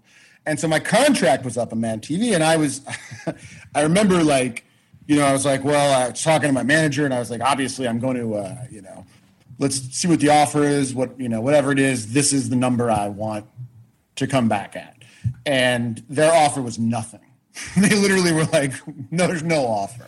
You're not coming back, sir. Not coming back, basically. They were like, thank you for your service. I think the show at the time was really running low on money, and whatever. So Michael McDonald got all of it. They gave it all to Mike. It was a very not a fair structured con. If you see his house, you understand that. But I remember at the time too. It's really funny because I was like, my wife. It was for my birthday. Her and my parents had teamed up to get me a trip to the Food and Wine Convention in Aspen. Right. So we were in Aspen. My wife and I were staying at like the fucking like Four Seasons and shit. And it was really beautiful. And that night, we had signed up to go to a dinner that Jean-Georges himself was cooking. It was insane. It was insane. And Ike loves food. Ike loves food. This is his thing. So I got the phone call from my manager like before dinner. He's like, yeah, so it's not happening. And just right away, you're just like, I have no money. Like I went from making pretty good living to $0. So I was really like freaked out and kind of pissed off. And I was like, okay, this is cool. This is great. I could just get a job on a TV show. Very easy to get a job on a TV show. It's regular. It's very simple. I've seen lots of people do it. I have friends that are doing it. Busy's doing it. Nicole's doing it. Everyone's doing it. I can do this. Great. Couldn't do it. Couldn't get shit. They would not hire me. And then I realized that, like, I don't know. On Mad TV, we made fun of a lot of other TV shows, and then I would try to audition to be on other shows created by the people who created those shows. So maybe that was part of it. Also, maybe I just wasn't good. I had been testing, you know how you test for shows. I tested for Wait. Hold on. Guys, audience at home, if you're not familiar in the ways of Hollywood, Hollywood break, explanation break. Cause I didn't know this when I obviously started in this business. In order to get on a television show as a main character, they make you do something called test. It's like a screen test sort of. And you go in and there's usually like one or two other people up for the same part and you do the scenes. It used to be really bizarre. They would make you go in person in front of the executives of the networks and studios. So you'd be sitting in a room, like looking at, who's the guy who got canceled from CBS? I don't even remember these motherfuckers. That's Yeah. So literally like it would be like all these like suits and like 95% men and 100% white and in a boardroom and you're acting in a boardroom. Yeah. And then you have to like do your weird comedy scene with a casting director normally. Occasionally, if the actor was like cast for like the lead, you would get to read with the actor, but that was very rare. It really is like very stressful because like it's horrible. It's horrible. You're up there with all these other actors and everyone's like nervous and like nervously pacing and like you have some actors who are trying to like they have headphones in, they're not listening. You know what I mean? It's just a very shitty, stressful situation. I tested for 25 shows. I didn't get one. I didn't get anything that made someone like a huge star or anything that like was on the air. You know, like did you lose your Noah Wyle on ER role or you know what I mean? No, I mean it was. I wouldn't say no. Not on the test level. There were a couple shows that maybe went on for a year or two, but I auditioned for other shows. Like I auditioned for Chris Pratt on Parks and Rec. Oh, you would have been great. Yeah, he was really good though. I think he figured it out. He's figured out. I know he's kind of disappeared, but I wish him well. But I think he's disappeared? I just haven't seen that guy since Parks and Rec. Don't know what he's up to. That's a joke. It's a joke. It's a joke. Anyways, I was kind of at this point where I was like, I don't know if I'm going to get hired as an actor anymore. And I had originally moved to LA with my friend Dave Stassen, another friend of Busy's who we text a lot with. And we had moved out there to write, to be writers and stuff. And I was like, well, I don't know, man. I'm not acting a lot, so maybe we should write. He moved back to LA, and the pivot was, I'm just going to be a writer now. No one wants to hire me as an actor, which is fine. I love writing. It's like a joy when you're writing something that you love. It is the most fun job you can have. So we were just like, let's be writers. And we wrote a movie, and it didn't sell. Wrote another movie, didn't sell. Wrote another movie, sold. And from that point on, we're like, writers, acting's done, tried it, didn't work, full-time writer. And that definitely saved my life. The kind of the capper was, after like years of just writing and not acting, I got hired by another friend of Busy's, Daniel McBride, to be on Eastbound and Down, and that was the show. How did that happen? So you knew him, or your friends, or you just auditioned? No, it was crazy. I hadn't gotten. I went out for 25, 30 shows. Never got hired ever, and I was like, this fucking sucks. But then I got a call from my agent that they were like, hey, Eastbound and Down season 3 is starting up, and they need your name came up. God bless Allison Jones, casting director, wonderful human being, like the best person, the best at her job. And she brought me in, and I remember it was for The Catcher, right? First of all, I fucking lost it because that was like my favorite show at the time. I loved it so much. It was just like Danny just blew me away. I was such a fan. It was the first show that I was getting ready to audition for that I was a huge, insane fan of. Okay. So I will never forget, it was for the part of The Catcher, right? And who's like his best friend, who's like a twin, Jason Sudeikis ended up playing it. I fucking rehearsed it for so long, got in my car and was driving the audition, and my agent called and said, hey, flag, they already made an offer to someone, forget it. And I was like, I was heartbroken. I was like, okay, is there anything else? Is there any other part? I'll do anything. Even if it's like a line. And they're like, well, there's this part for a Russian pitcher, but it's Russian. Can you do a Russian accent? I'm like, yep, amazing. I do the best Russian accent. I could kill it. My dad's family was Ukrainian. I can't do a good Russian accent. Right. So I go home and I'm practicing on it and blah, blah, blah. I'm so nervous, and I'm obviously not going to get it. And I went to the audition a few days later, and there were real Russians in there, like who were like stacked, giant, like jacked Russians. And I went in there and I read with Danny and Jody, and I just kind of started. You know how those guys like to improvise, and they like you to, some people you go and you audition and they're like, stick to the script. And you're like, okay, all right. But Danny's like wants you to throw shit out. And he just started laughing, and I left there being like, that went pretty good. And then they called me, and I was over the moon. It was the first time like someone really legitimately like that I loved and I thought was cool liked me. I just want to be liked. Yeah, obviously. That's all we all want. Well, the thing is, back to the pivot is, that after we became writers and we sold a movie and we became established in the writing world as writers, I got this fluke job from Eastbound and Down, which Mindy Kaling saw, she loves Danny, a huge fan of that show, found me on Twitter. And so we became like, Twitter friends. And then when her show, The Mindy Project, was starting up, my partner and I had this kind of not argument, but for a long time, he was like, I want to staff on a show. I need to like work and be on a show and stuff. And I was like, if I staff on a show, then I'm for 100% not going to be able to act ever. And it was like the perfect situation where we got hired on her show as writers. So it was the writing, it was pivoting to the writing that, and then failing at that for literally many, many years, that I think allowed me to get what I still think is the best job I've ever had. Wait, you weren't failing as a writer for years. You sold shit. It just didn't get. Well, but for about a year and a half, we wrote like movies that like did not sell. Granted, they were not good. We wrote a movie about like three friends who tried. This is how time stamped the movie was. We wrote a movie, like a comedy about like three stoners who are broke and they decide to go kill Osama bin Laden. I don't know. That feels like in the world of. Isn't that literally what? Can we make it now? Every executive, the thing is, we killed him in the movie, and every executive said, what if he gets captured and killed before this movie comes out? And we were like, guys, he's gone. You're never going to see him again. He's gone. And then like 2 months later, Obama's like, ladies and gentlemen, we got him. Ike, I have a question for you because I think that you are such a unique talent. And I think that you are.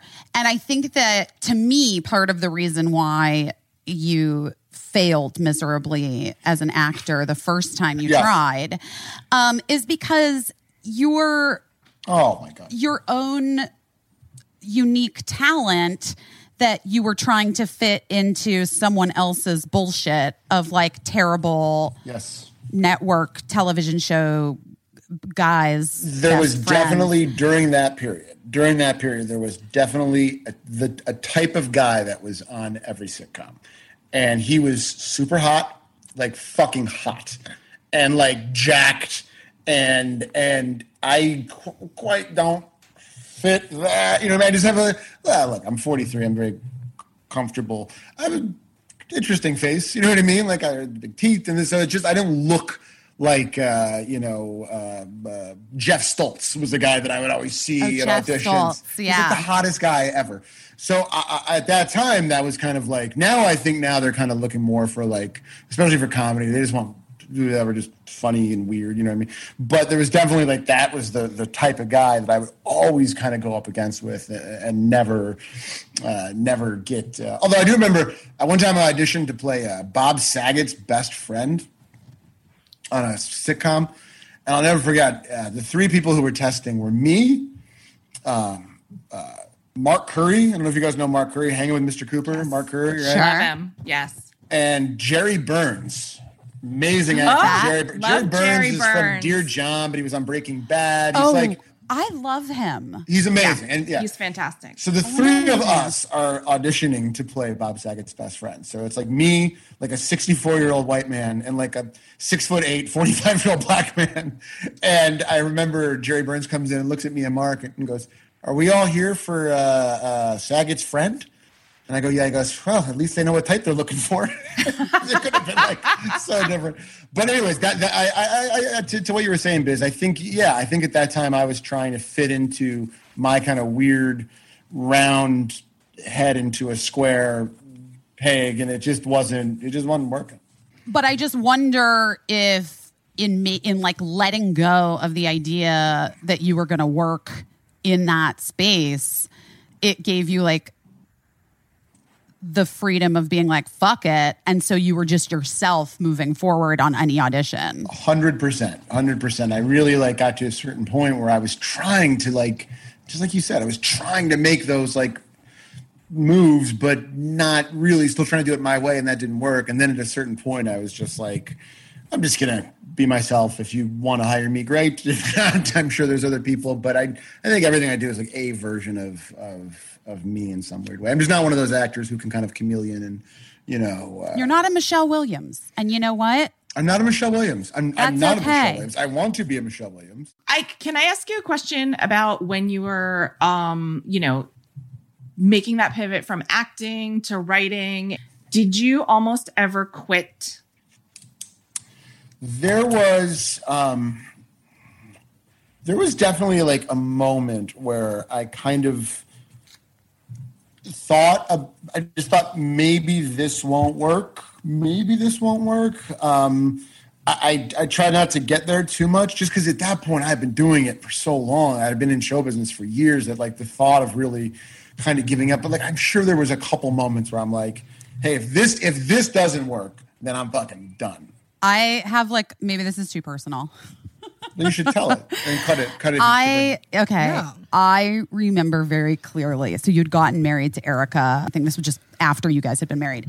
And you were like teary about work. Yeah. Oh, yeah. And you were just like, I gotta do. It'd be so funny. It'd be so funny if it was at my wedding, by the way. At my wedding, I'm like, I need more auditions. I just gotta No. You just were like, it was the gist of it was essentially, I was probably drunk. The gist of it was essentially I have to do right by my wife. And and I think you said, I just don't want her to feel like she bet on the wrong horse. Oh my God, it's so sad. It's so sad. And like you were just like, it's not even that I need to be famous. Like, it's not, I need to work. Like, I need just to have work. health insurance. I need to she moved here. She had a job and moved here for me. And like, I need to do this. Like, I gotta do this. Yeah. And I just remember being like, so, you're gonna do it, buddy. Like, I don't know. You'll be fine. Don't worry. It works out for everyone. I do think it's important for people listening just to know that there are those moments in even like people who you look at and you're like, oh yeah, that guy was on Mad TV, and then he like, you know, was with Amy Poehler in that movie, and he wrote, you know, and he writes these movies on the Mindy Project. That guy, like, he was great. He's like been working all the time. Like, there were real moments where you were unsure if moving forward in this business was going to work for you because. For sure. And you somehow found, was it helpful to work with Stassen? Do you feel like partnering back up with him helped like keep you both going? I do. I think if you're fortunate enough to find someone who, above all, you agree on taste together, you have the same taste. If you have that person and that you're willing to work with each other, then you just know that you might argue about this or that, but at the end of the day, if you made a movie that was good, they would understand it was good and vice versa. If you can have that person just kind of pushes you. You know what I mean? It just kind of has a natural kind of like, because there's many days where I did not want to do anything except for like watch like old World War II in color videos. And what are you, my dad? What are you doing? I know. It's the weirdest. So weird. I just turn on the History Channel and just sit in my bathrobe and like drink coffee and smoke and watch like, goddamn, Rommel was a genius. You know what I mean? Just like so dumb. But to have that person who you kind of like, hey, you know, we're working today. Come on, let's go. It's good. It's if you can find that. Hold on to it and use it. Hold on, Dave. I'm going to hold on to you. You guys are great together, and I think that like that bit always gets sort of glazed over when the end result ends up being like a lot of success. You got, you know, you wrote and directed your own movie last year. You're still, you know, you're selling stuff all the time. Like you're offered things as an actor all the time now. And I think that it's leaning into your weirdness and who you kind of really are is the thing that ultimately helps people find success. I think that's the most important thing. There's one takeaway. It's like, do what feels good to you. Do what right. If you're writing something, what feels funny to you. Anytime we've ever tried to write to what we think the town would like, or this one person would like, or if you're acting and you're going to do this one thing because you saw another actor do it and it worked for him or her, you probably won't end up working out. And if it does, you'll feel it's not as deep as if it's something that's just you being you. Like we're living in a good age now where people like vive la différence. You know what I mean? People want to see fucking different people, and they want to see weirdos, and they want to see something other than we've been seeing for the last 100 years. So I think it's a very good time to embrace. Guys, it's a good time to embrace who you are. I always say this. It is the thing you say the most. It is. Love your curves. You guys know my tattoo, right? Well, Ike, you are truly my favorite. Guys, what a joy. What a friggin' what a joy. What a delight. This is my 47th interview with Ike Barinholtz. The Tony Randall of Busy Phillips. I am honored to be your Tony Randall. All right, Ike, tell your family I love them. Back at you. Love you guys. Bye. I'll talk to you soon.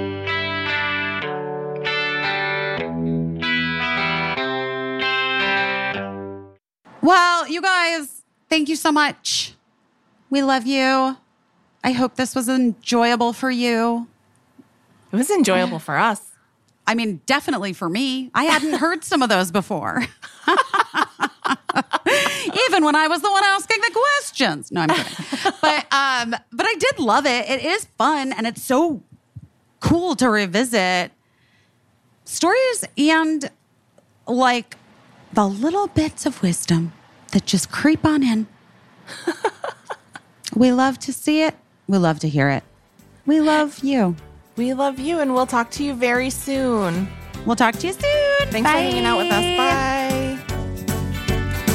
I don't know what I'm doing, but I'm doing my best.